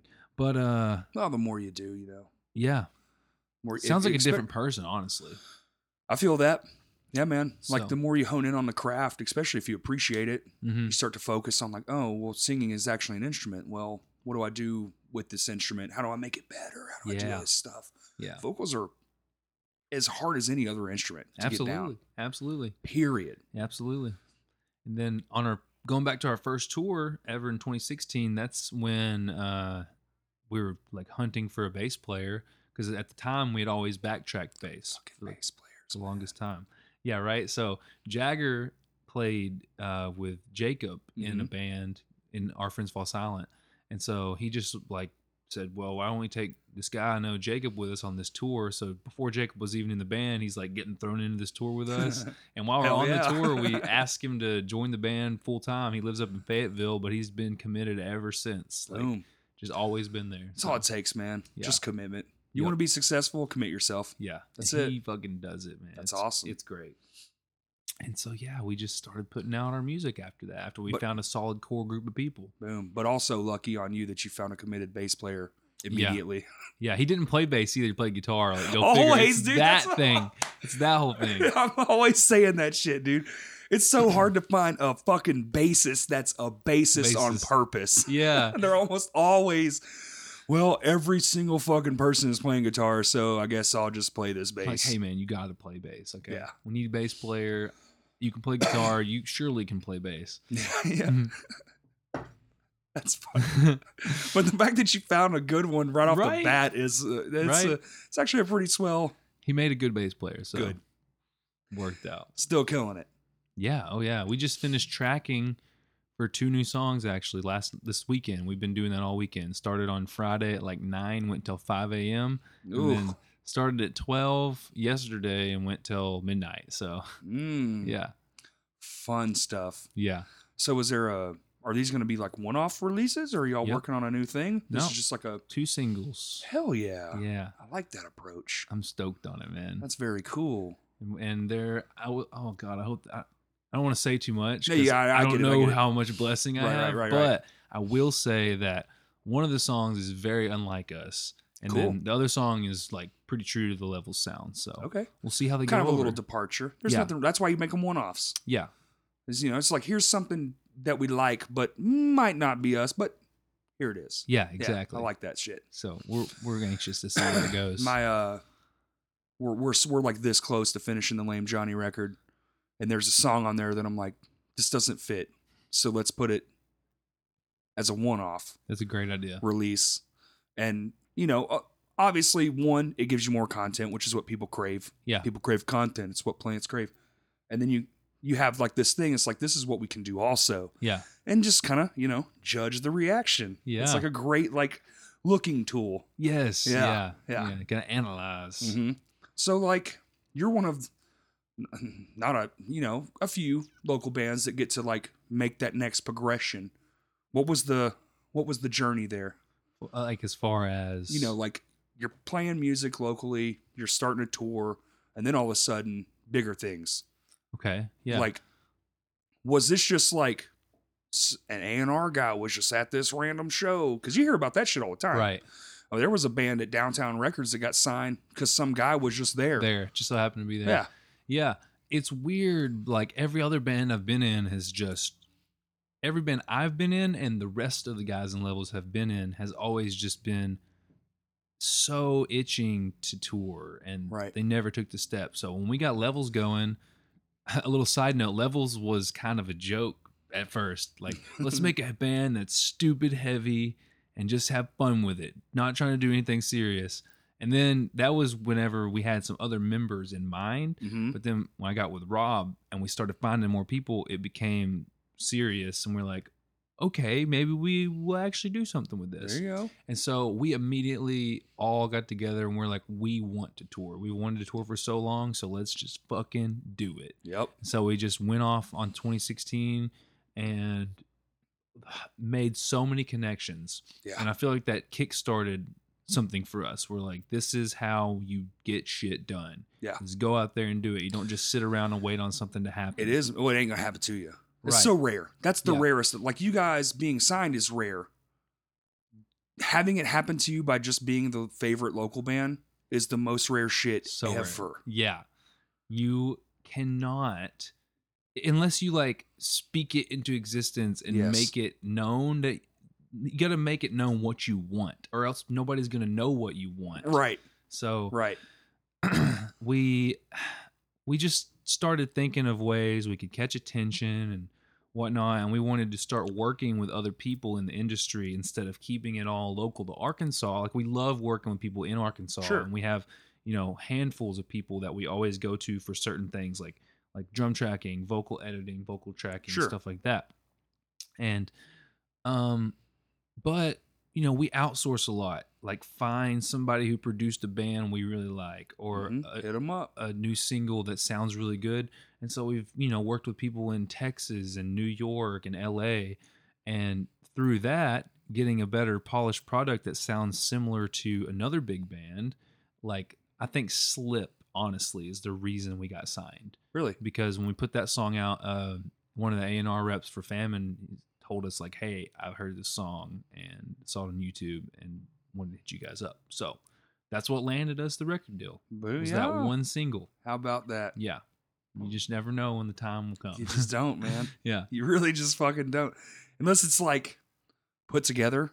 You know, A&R reps will sometimes just, hey, I know these 8 talented people. Hey, guys, start a band. Right. Wasn't it like Woe Is Me like that or something? Or man, I don't know, but I do know man, what's that fucking Brendan Urie's band was like that. Oh, wow, really? Yeah. Panic Pete Wentz.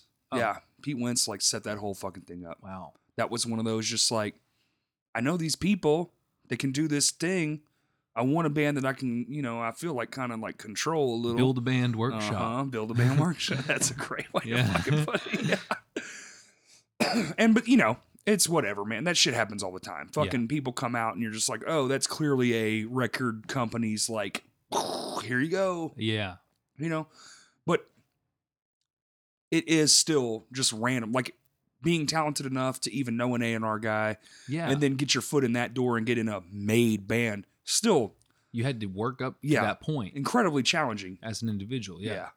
Not, you know, 20 years of fucking guitar lessons or talent, you know, like playing all the shows in front of no one to get in front of someone. Yeah.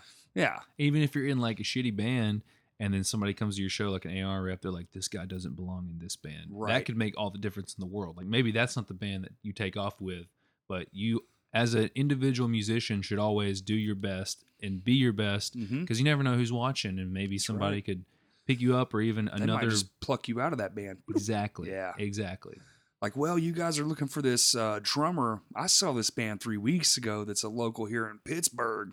Yeah. You got to fucking see this guy. And then he's out there fucking, and then they go, hey, man, how about you don't want to do this bullshit and come over here with us? It is, exactly. And be in this, you know, lucrative thing, which, you know, that's debatable too. You got to put in, there's a lot more work after that contract signed. Yes, absolutely. So what's it been like since, man? Well, I'm sure a lot of, like, you know, other bands would want to know that, because there's a lot of work. Yeah. It's not all fucking rainbows and unicorns once you sign that contract. It's not all just like, woohoo! Yeah, absolutely. Yeah. So when we first signed, you know, we had the music pretty much ready to go. We were going to drop our album in January of that year. And then they told you to hold off. Probably. Oh yeah, they said, okay, here's the game plan. We work in quarters, so we're gonna have to push it to June. So we're talking months down the line. And so since we already had the songs recorded, we were talking to them about budgeting for maybe some like higher quality production or whatever. But they really wanted to focus the budget on press and media and outlets and such. And so PR. Yeah, PR stuff. Yeah.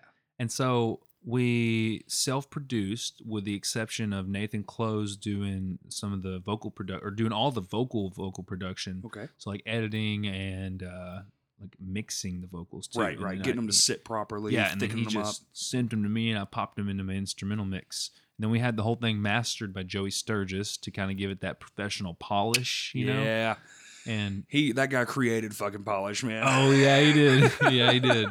I was just talking about this the other day. To those people who are listening, Joey Sturgis got famous because of Attack. Like, he made that first record, and I don't know if I know people like whatever feel one way or the other. I feel like Attack's either love them or hate them. Yeah, I actually like the first two records. I think I love them. Fantastic. I love them all the way up into the point where they released that one song without Caleb Shomo. Yeah. Yeah. That all singing song, that did it for me. It kind of left a bitter taste in my mouth. Yeah. But so what Joey did was he changed production. He's the guy. He is the fucking guy that said, we can do this differently. You go listen to the first Attack album, like, what is it? Sexual Man Chocolate, all that stuff. Yeah. Well, there's the Someday Came Suddenly. Someday Came Suddenly. Yeah. All those guitars sound insane. The drums sound insane. It's all 100% fake. Yeah. Well, dude, they recorded those guitars on 6-string Ibanez GIOs. Oh yeah. That tone is not a Ibanez 6-string GIO. Everyone knows what an Ibanez 6-string GIO is. That's the entry Christmas level guitar. Yeah. You find that in your fucking stocking, man. But he created like that whole style. Yeah. That man, I listen to his podcast. I follow him on Twitter and shit. Yeah. Have you ever listened to Unstoppable Badass? Recording Machine Badass? Yeah. Dude, that's ridiculous. It is. That guy has all the knowledge. He knows too much. It's man. The best. Yeah. But, so that's fucking awesome. I didn't know that. I wanted the people to know who Joey Sturgis is because I have a lot of respect for that guy. Same. I'm not a huge fan of like digital replacement of things. I'm kind of a purist when it comes to my own recordings. Yeah. But I 100% get it because I fucking love those Attack records. They sound ridiculous. Yeah. And when you know how it was done, it's even more fucking ridiculous. Yes, so you're like, dude, he made that album in his friend's mom's garage. Yeah. In a shit, no air conditioning, no nothing. Shirts off. Yes. And it sounds beautiful. He did like Prada, Of Mice and Men, dude, Attila, We Came as Romans. The guy, and now he lives like in fucking Michigan in the woods. Yeah, in a log cabin. Just doing podcasts. Like, I love it. I fucking love his story. I just enthralled with. I just wanted the people to know who Joey Sturgis was. If you're not familiar and you're interested in like production stuff and all that kind of things, he's the guy. He's one of the dudes right now. Yeah. He's definitely up there as far as him. Well, me personally, I give him all the credit for the new way of doing things. Yeah. He's the first kid that came along and went, I'm going to try something different. Yeah. For metal, from the whole metalcore. Dude, he's the guy that made making a record on your laptop doable. Yeah. I mean, he's the fucking guy. Yeah. There's not like, oh, it was coming. No. He started it, man. Yeah. It's like Korn and nu metal. Yeah. Which used to be called aggro metal. I hate that they call it nu metal now. Wow. They're the fucking reason it exists. Yeah. Like, there was nothing else before them, and then they existed, and now every band on the edge sounds like them. And that doesn't happen. It's like a fucking comet coming around every once in a while. Yes. You know? That's a giant pendulum between all these fucking haves and have-nots, and then the guy. Yeah. The guy. Joey Sturgis is the guy. I actually didn't know that, man. That's fucking awesome. Really? Yeah. That was like big goal of all of ours. Oh, of course. Us being in the bands we used to be in, we knew he was the guy. Of course. So we're like, big band goals. Got to work with him on some form or another. So any level, producer, whatever it is. Like, let's get him in here. I mean, ideally, you want to go to his studio, mixing and mastering and all that. But we're like, is it Minnesota or some shit? I think it's it's Michigan. It is Michigan. Yeah. Okay. Yeah, crazy story actually. Since we're on Joey Sturgis, I won this contest once, and I got to have a phone call with him. For real? I swear. Was it from the podcast? No, it was just from like a random Instagram something. And so I just called him. We just like talked for 40 minutes, man. I was fangirling a little bit on the inside. Of course. But I wasn't showing it, you know? Yeah. Tough guy, man. Hey, what's up, Joey? Like, we're friends forever, right? Yeah, right? Yeah. So it's really freaking cool. Like, I just never thought that would happen in a million years because I highly regard that guy. You know? Sure, man. Yeah, so. I get it. Trust me. I've met some people that I'm like, don't show it. And in the back of your mind, you're just like, yeah, man, what's up, dude? And you're screaming. Yeah. Yes. I just fangirling the fuck out, just trying to be cool. I get it. Yep. Yeah. That's how it feels. That was me only a few times, but Ryan Dunn.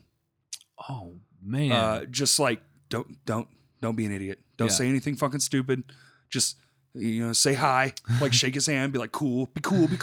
Make him think you're cool. And, the Green Day dudes. Oh yeah? Yeah. I got to be Trey Cole's drum tech for a day.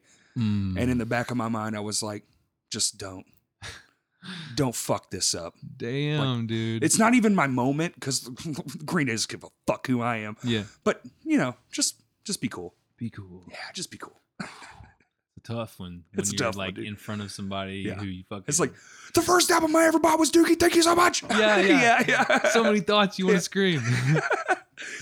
Oh, shit. Okay. I love that. Yeah. It was pretty amazing. And then he gave me a whole set of drum heads, and then I played on them, and then I still have them. I would keep them. They're in my shed in a box, tucked away. Nice. Yeah. I'll be getting like shadow boxes. Thought about it. My room here, it's all decorated. Yeah. I thought about that. Yeah, definitely don't just hang them out though. Like they gotta be in something. Right. Mm-hmm. He's like, want me to sign them? And for some reason, I was like, no, I'm going to play on them. Well, it's like, well, I'm broke, and you just gave me free drum heads that are brand new, so I'm going to use these. Right. Yeah. I don't want to wear the signature off. Yes. Marry me. Oh my God. Okay. So Joey Sturgis, boom, start. Yeah. He mastered it.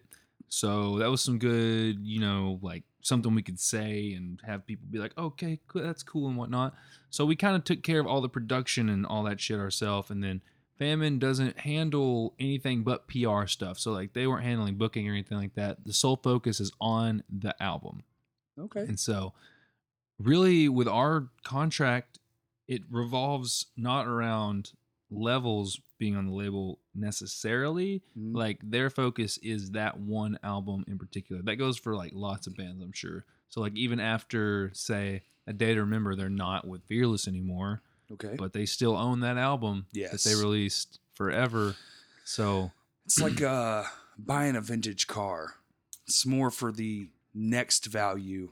It's something you sit on and let it gain interest. Yes. Yeah. Exactly. It's an investment. So they're investing in you, and then hopefully they, turn a profit or whatever. But Famine really does care about like the artists that they sign and that they have on there. So after that, we had to get so much shit together. Like promos, biography, like pitches, little like excerpts for the radio that say like, this is so and so you're listening to whatever. Yep. Like just all the most random shit. And there was all the things no one thinks about. Right. There's a setup sheet, right? And you just got to go off and check the list of everything you got to get and send to them. So between January, when the music was completely done, and we're just sitting on this music until June, waiting around. Yep. And so it shot some music videos and started releasing singles. And by the time it dropped, like after that was done and we got the push or whatever, like the past couple months have been like pretty silent since we haven't been talking about a new album or whatever, but we're still obligated to do another album with them. Of course. Yeah. So no contract's going to be for one album. Yeah. They're going to get you for at least two. Yeah. Unless you're like some really hot shit. Like, well, if it explodes, then there's like that the band gets some power because it's like, hold on a second. Right. I know we got this second album on deck, but look here, motherfucker. Yeah. If you want another 1 million copies sold, we're going to have to get some of them ducats. Right. Yeah. Yeah. No, right. I get it. Yeah. So you got to figure out what leverage you have and what you don't have. Right. So that's important. And there is like there's a decent amount of push and pull there, but you don't want to be too cocky. Right. Because if they fire your ass, you're on deck for all of it. Right. Yeah. You want to live out the contract. Yeah. Yeah, you do. There are some ins and outs of the record industry that are, you just want to you don't want to go too strong, but you don't want to just bend over and take it. Right.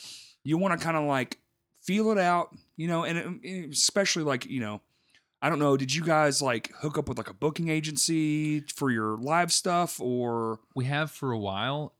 We had a booking agent pretty shortly after the album released, and then we just didn't quite see eye to eye with him. Mm-hmm. And so we let him go. The head agent at the agency took us on, but we haven't been doing anything with him since then. Yeah. And I think we're about to change that pretty soon. Right. We're about to probably be on the hunt for somebody new.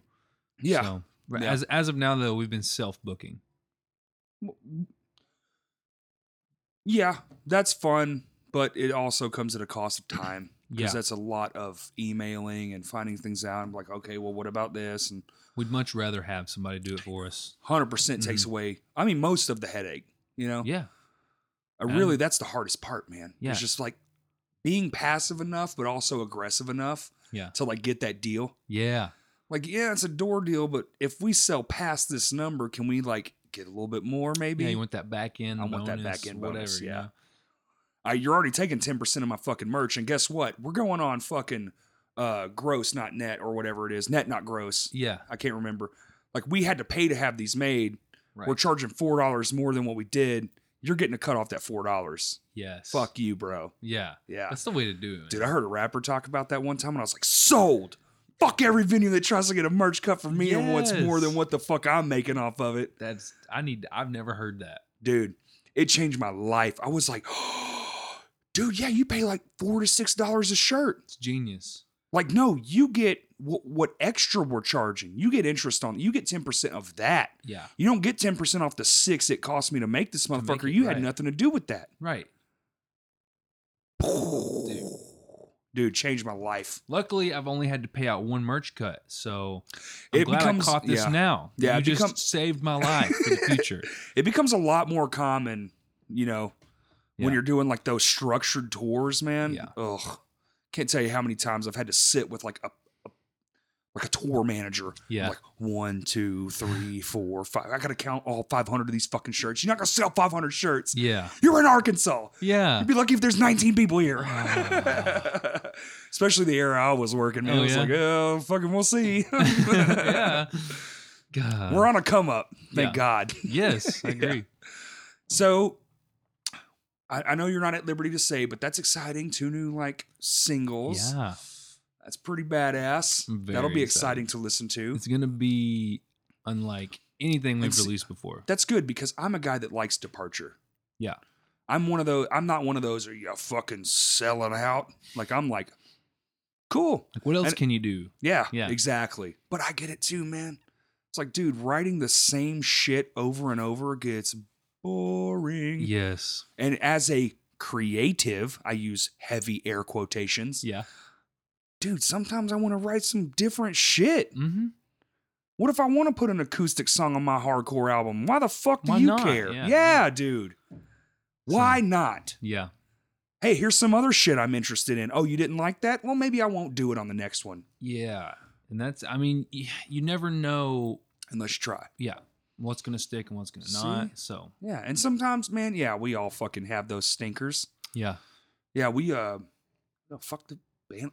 All the bands I've ever been in, we play a song 3 or 4 times and you're like, this ain't it, Chief. Yeah, dude, that ain't it, bro. I don't think anybody's responding to that. When I was writing for Lame Johnny, we didn't know what the fuck we wanted to do. So we just wrote basically 5 different ass songs. Yeah. It's like whatever sticks. And then there was one song that we loved personally. I mean, we wrote it. So of course, they're all like your little babies. Right. And you cultivate them and you make them your own.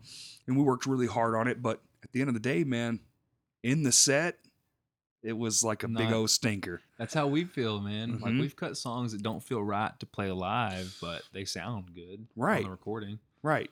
Are you guys okay? So let's like jump ahead, maybe like some idea stuff. I know we won't harp on the 2 singles because I know how that is. You're not at liberty to say much, but keep it on the DL. Yeah, keep it on that DL. So there's like a few approaches to making like an album, especially being like a signed band. Yeah. Is there like this? Hey, let's go in. We have these ideas. We've been working on them for a couple years now. We've been touring, riffing out things. So are you going in with like these 20, we're going to cut back to 10 or 11? Yes. Or, okay. Yeah, that's the way we... Because some bands write in studio, like they keep it fresh as fuck, but I feel like you run into issues with that because now all the songs kind of have that same vibe. Yeah. We write our songs across massive spans of time usually. Yeah, that's the way I like it too. You just never know, like you... sit on this one riff bank is what we like to call them, where it's not really a cohesive song. I'm stealing that. Yeah, it's just a riff bank song. I'm stealing that. And so we just take it. It's all I have so many of those. And so like you'll write a full ass song and you're like, this doesn't really sound like a song. It's more like a collection of these ideas. Maybe all these are songs. Yes. Each, like this verse, that's a song. Is a song. That chorus, that belongs in another song. But you've just compiled them into this one song. Yeah, it's not a song. Franken song is really what it is. It's like, why is there 16 tempo changes in this one song? Yeah. So we do that. We'll have like bits and pieces that are maybe a minute, and then we'll have other ideas that are we'll have bits and pieces that are like a minute, and then we'll have other ideas that are like 3 minutes long and whatnot. And so we could have, like, for the album, I want to say we probably had 15 different things, or maybe even up to 20, and then like the 10, and then cut back. Cut back. So are y'all going in, you're fleshing out these solid 20 ideas, and then hearing the demos back and being like, yeah, maybe this song isn't fit for this record. These 10 are solid, and these other like 6 or so are just kind of like, like, meh. We've never really, we've never made it so far as to flesh out the unusable stuff that we see. So like, we won't take it as far as demoing out all 20 songs. For example, we'll demo out the good ones that we really like. You know what I'm saying? The ones that feel the most levelly, or whatever we'll call it. Yeah. Like your stuff. Yeah. And so, I mean, it might be beneficial to try to flesh out the other ones because you never know what happened. But then again, they're also sitting there right now, and we could go to them like even in this next month if we wanted to, a song from 2017. Right. See what it turns into. Right. I sometimes, we actually had this idea for, not the album we're working on, but the next one. We're always like, we're too far ahead of ourselves. We're like, man, what if we revisited some shit from 10 years ago? Yeah. But we're on this new kick in my other band that I drum in. And what if we kind of brought that into our new focus? Like this one riff, just pluck that riff right out of that song that no one's heard in a decade. Yeah. So don't worry, it's going to be new to everyone. It'll be all right. Yeah.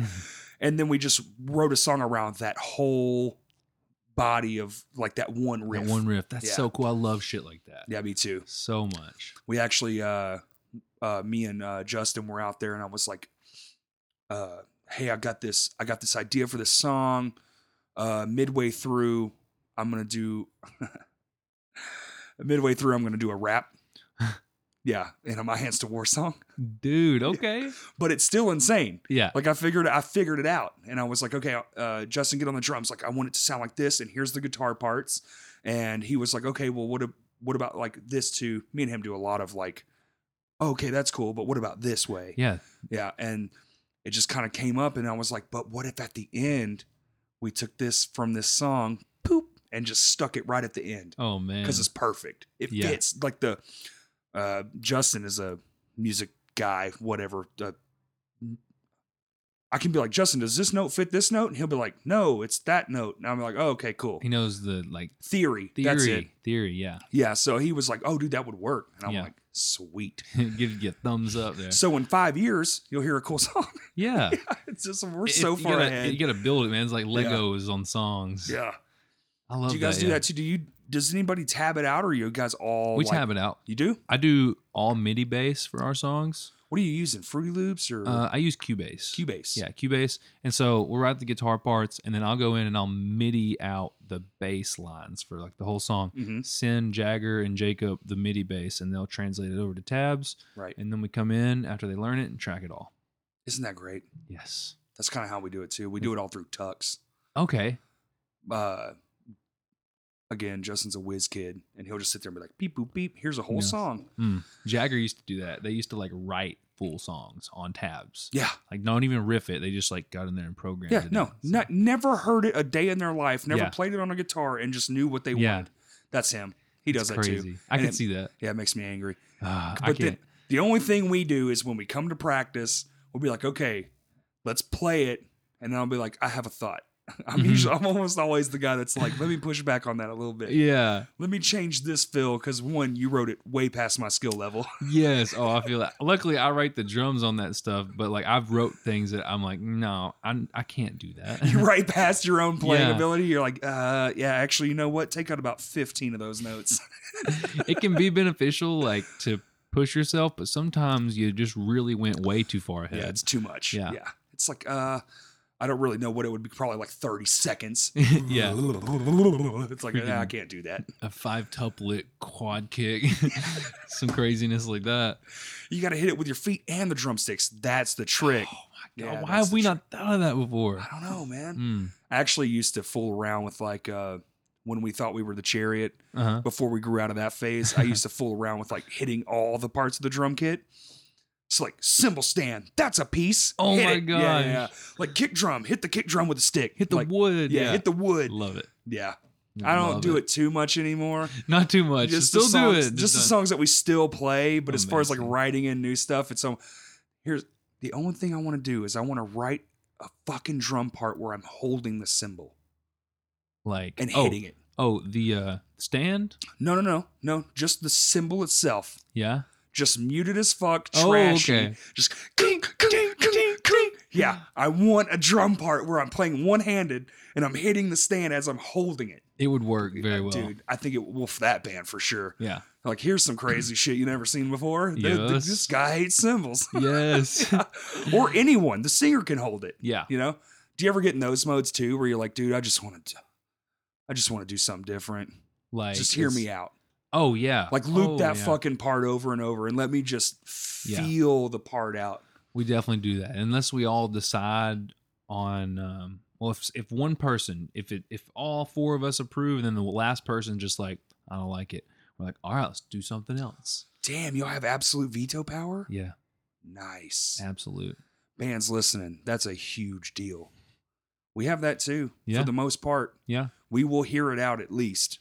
I feel really lucky because I feel like the guys usually trust my ear on certain things. Mm-hmm. So, like, I really try to push for it. I'm always the guy in the seat, like, recording them and doing stuff. Okay, so, yeah. Engineering. Yeah, I engineer it. So, like, I'm lucky that they trust me on some things. So, like, I'll push for, like, this certain thing. I'm like, just trust me. It's going to be good on this part. And so, usually we'll go with it. But sometimes they'll just be like, no, don't like it. I'm like, okay, let's toss it. Right. Or let's try your thing. Have you ever done that? We'll A-B the two. Yeah, A-B it. Yep. That's a good move. Which means basically stack the parts, mute one. Let's see how it sounds with this. Let's see how it sounds with that. Okay, you were right. Fuck, I'm going to swallow my pride here. Delete. Yeah. I do that so much where I have an idea in my head and I'll sit there and I'll be telling them how to play the guitar. I'm like, it goes like, or whatever. And then they'll play it exactly what I heard in my head. And I'm like, that does not sound good on the guitar as it did in my head. You know, now that I'm thinking of it, maybe I need a snack. Yeah. Let's just stop for a second. Yeah. Oh, I do that too, take a 5. Poor Justin. I keep coming back to that bastard, but I'll be like, yo, I'm on this, man. Like, I'll make a chord. Yeah. And I'm like, I love this chord. what's the backwards of that? And he goes, and he knows exactly what the fuck I'm talking about, man. And he's like, it'd be this, this, this, and this. And I'll be like, okay. And I have to like take your other hand and move your fingers. Yeah. I'm like, okay, that one. And I'm like, Clint. I'm like, dude, that's it. That's it. And then I have to train myself that chord progression. You're lucky you have him because none of us know music theory, man. Dude, trust me. That I've been playing music with him for, I think, going on 11 years now. Wow. Y'all just understand each other. Yeah. No, we're linked now. Yes, man. It's internal at this I can point. say what's the backwards of this, and he fucking knows what that means. He knows. That is awesome. Because that is not normal. No. I'm like, Justin, I'm so fucking stupid. I can't even describe what I'm trying to say properly. But he already read your mind ahead of time, man. Dude, and even... well, in Lame Johnny, I do most of the. We all kind of have our own lane. Like we all get to write our part. Yeah, we always each have a third, and we all get to do our own thing. And we'll do what you guys do. We'll throw advice in. Yeah, and he's written like 3 of the guitar parts, and we did a show, like a showcase show, before we were like, I don't know, it's just something to do. Yeah. We had a show out here, and I was telling my friends of mine, I was like, hey man, tell me what 3 parts Justin wrote. We play the whole set and I got done and they went, this one, this one, this one. I was like, yeah, you're exactly right. It was pretty obvious. Awesome. Love it. Lately for these singles, we've decided, since we can't go to a studio and like have a producer that we don't know, like listen in on the songs and like tell us that sucks or that's good, change this. We wanted to get as close to that as we could to get outside of the band. So like we brought in, Nathan to listen to the songs, and we're going to be working with him. Nathan Close. We'll be working with him on the vocal tracking on Tuesday, actually. Oh, really? And so, like, he's listened to the songs and gave feedback, and then other people like our friend Nick Sellers. He plays in a band called Reflect Refine, and we toured with them once, and he actually filled in on one of our last tours for us on guitar. And so like we sent it to him, got feedback. So we've just kind of been sending it out to some key people. Smart. And my friend, they all have their own niche. So like Nathan looks at it at the production side of things. And then Nick looks at the guitars because he's a guitar player. And my buddy Quinn McGraw up in British Columbia has been analyzing like the vocals very heavily. And so it's really been nice to like get a take outside of levels on what we could possibly change. You're purposefully doing that. Yeah. Young. I feel like especially when you're in a young band, you don't take those criticisms too hot. Right. And you tend to push back. Yeah. But you're really, like, man, fuck you. I want to do what my band wants, you know? Yeah. My band. Well, there's the problem. Your band sounds like something only you would listen to. Yeah. Yeah. Yeah. Those guys' job is to make sure it's as palatable as possible. Yeah. Yeah. Yeah. We want lots of ears on it, you know? Smart, man. I think that's a lesson a lot of bands could learn is like, that producer role is a big role. Yeah. It's not just sitting there and clicking the record button and saying, yeah, that was a good take. Well, there's a reason, people pay Ross Robinson $1 million to come and sit and listen. Yeah. Because he's going to tell you exactly, that guy's ear's so fucking in tune. He's just going to be like, yo, this song is dog shit. Yeah. And you're going to be like, excuse me, what? Yeah. And he's going to challenge everything you know about that song until you make it the best song you can. Yep. You got to be very open-minded. You really do, man. And maybe those days of telling someone their song is that bad is probably over, Maybe. Depends, I guess. Sometimes you need it. Yeah, you do. Like I've been trying to do that more to even myself. Like go back and listen to parts and be like, maybe this song isn't worth, putting out even, period. Yeah. Or maybe like this one bridge is just so off-putting. Let's just change that one part. Yeah. There's a lot of that. It even comes down to, like a single note in a riff, literally one note.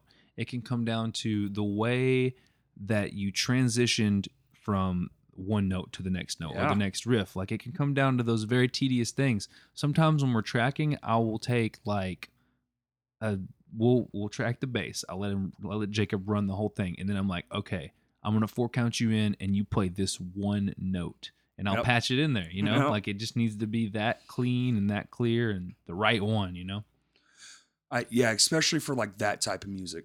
Yeah. Like where everything's just precise and you have like this precision element to like your style. Well, I like that about my other bands because they're sloppy, so we get away with a lot. It's just noise. Yeah. And I carried that into the other band too. It's just like half the song is me just hitting harmonics, strumming the guitar pick because I'm a terrible guitar player. I don't think so. But it adds to the uniqueness and also adds to the live show because I have this weird rule where if I can't sing and play it, I won't play it. Yeah. Yeah. So it gets me in a lot of trouble as far as like making a song that is like progressively different than the last song. Sometimes I get in like that mode where I'm like, well, I did the chuggy thing on this song. Let me do the chunky thing on this song too.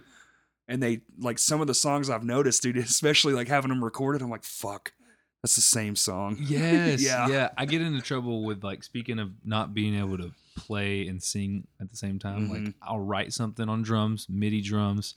I'm like, I can't play this and sing at the same time. Yeah. I have like this go-to bank of drum beats that I can play and also sing and to also at the same time. That's right, dude. So the that's the best one, man. I was like, okay, in this chorus, man, I'm just gonna go big, crash, kick, snare, and then I can sing to that. Yeah, like don't put any hi-hat articulations in there. Please, God, don't. No. Too real. Yeah, too real. It's like, I even tried one time on a tom thing, and I was just like, nope, brain ain't having it, bro. You're gonna have to sing, or I'm gonna have to change the part. Yeah, I've written some things that really challenged me though, so I'm like, I'm working on that. I'm working to change all that where I can. We're in the same boat. Yes, I'm currently doing that right now, dude. It's great. It's a good feeling too once you finally get there. Like you think you can't, you're like, I'm never gonna be able to do that. I'm never gonna be able to do this. And then you like, I swear to God, like sometimes I will try and then I'll sleep on it, and the next day, right? You dreamt. And you changed your brain formula. Dude, it's a I try to describe that shit to people all the time, man. I'm like, I woke up and just knew how. I knew how to do it. Yeah. Dude.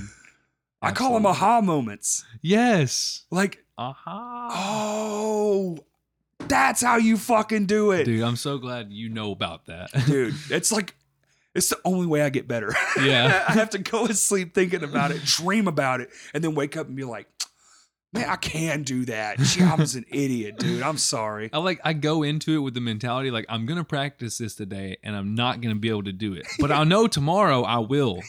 Yeah. Dude, I really started doing that. I was having a conversation. I was like, man, I need to get better, man. Like I feel like I'm stuck in like I've been doing the same shit for too long. You get in a rut. Yeah, I was like that for a long time on the drums. Yeah, man. And I was just kind of like, well, we wrote that first thing when we came back, and I just kind of like, I'm not going to focus too much on it. But then I started being like, dude, I'm writing like the same shit I wrote on the last album in just different patterns. I'm like, nah, I can't do that. So I've really been trying to push myself outside the comfort zone. That's what you got to do. Yeah, dude. And it's been working, man. We were jamming the other night. I think it was last Monday, actually. We practice every Monday. And I just started doing this crazy fucking snare kick roll combo thing with like hi-hat just on like the third, which I'm terrible at thirds. And me and Justin are just staring at each other like, what the fuck is happening right now? And I'm like, just keep going. I don't know. Like, I'm just like excited. Like, fuck, man, just keep playing the thing. And then I started doing, so you can go, or you can half it. Yep. And I started doing that on my own, and I was just like, dude. Like it didn't even come to you. You don't know how you're doing it, but you're doing it. I'm just doing it. I was so fucking in the moment that I just was like, I've always wanted to learn how to do that. Like skip the beat. Yeah. Skip every other beat, but still have the drum roll going. Oh, I love that.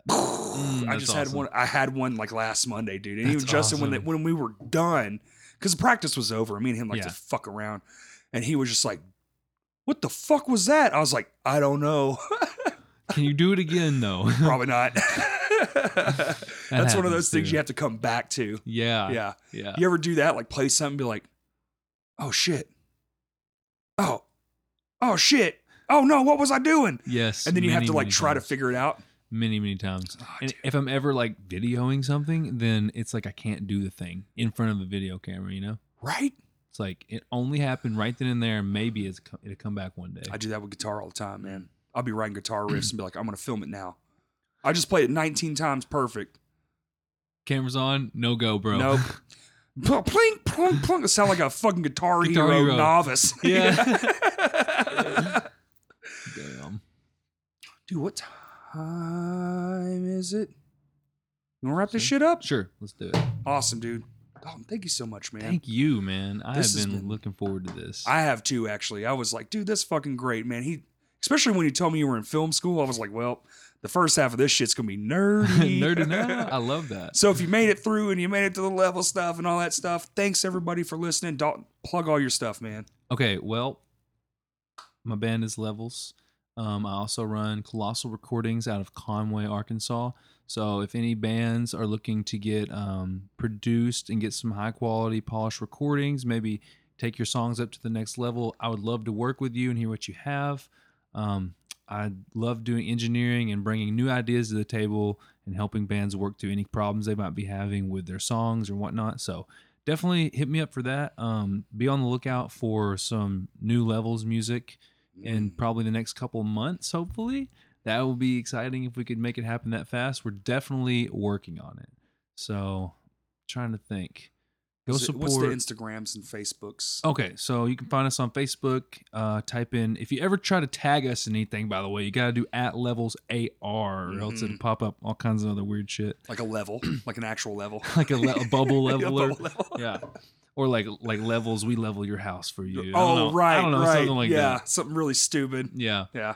Then Instagram is LevelsAR. You can find us all across the board on like Spotify, iTunes, YouTube, all that good stuff. The normal things. And then go support all these up and coming bands because they are gonna be the fucking what's making it happen, right? For the next generation of music. Yeah, I do too, man. Yeah. Something really special is going on with those bands. I agree. Yeah, it really is. Also, the 15th. This is Tuesday. This Saturday, Maxine's, Hot Springs, Arkansas. I think it's $5 $5 to get in. Go for Gold, Levels, and No Remorse. That's just the order I remembered them in. You guys are headlining. Yes. It's going to be fucking insane. For $5, you're an asshole for not coming. Just come. 21 and up, though. That's true. Bring your ID. Sorry if you're not 21. Well, I think they allow smoking or something. So, I think that you have to be 21 to even walk in the building. Yeah.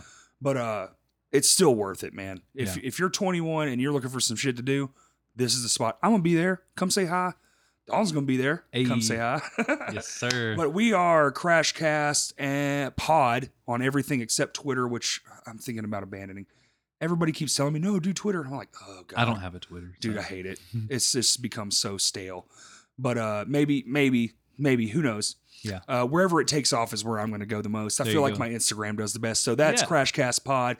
And on Twitter, we're Crashcast Pod 1 for the whole post I make a month. Dude, thank you so much again. Thank you. Everyone go check out Levels. They're fucking awesome. They're an Arkansas local who fucking did the damn thing right. And that's it. Thanks for listening.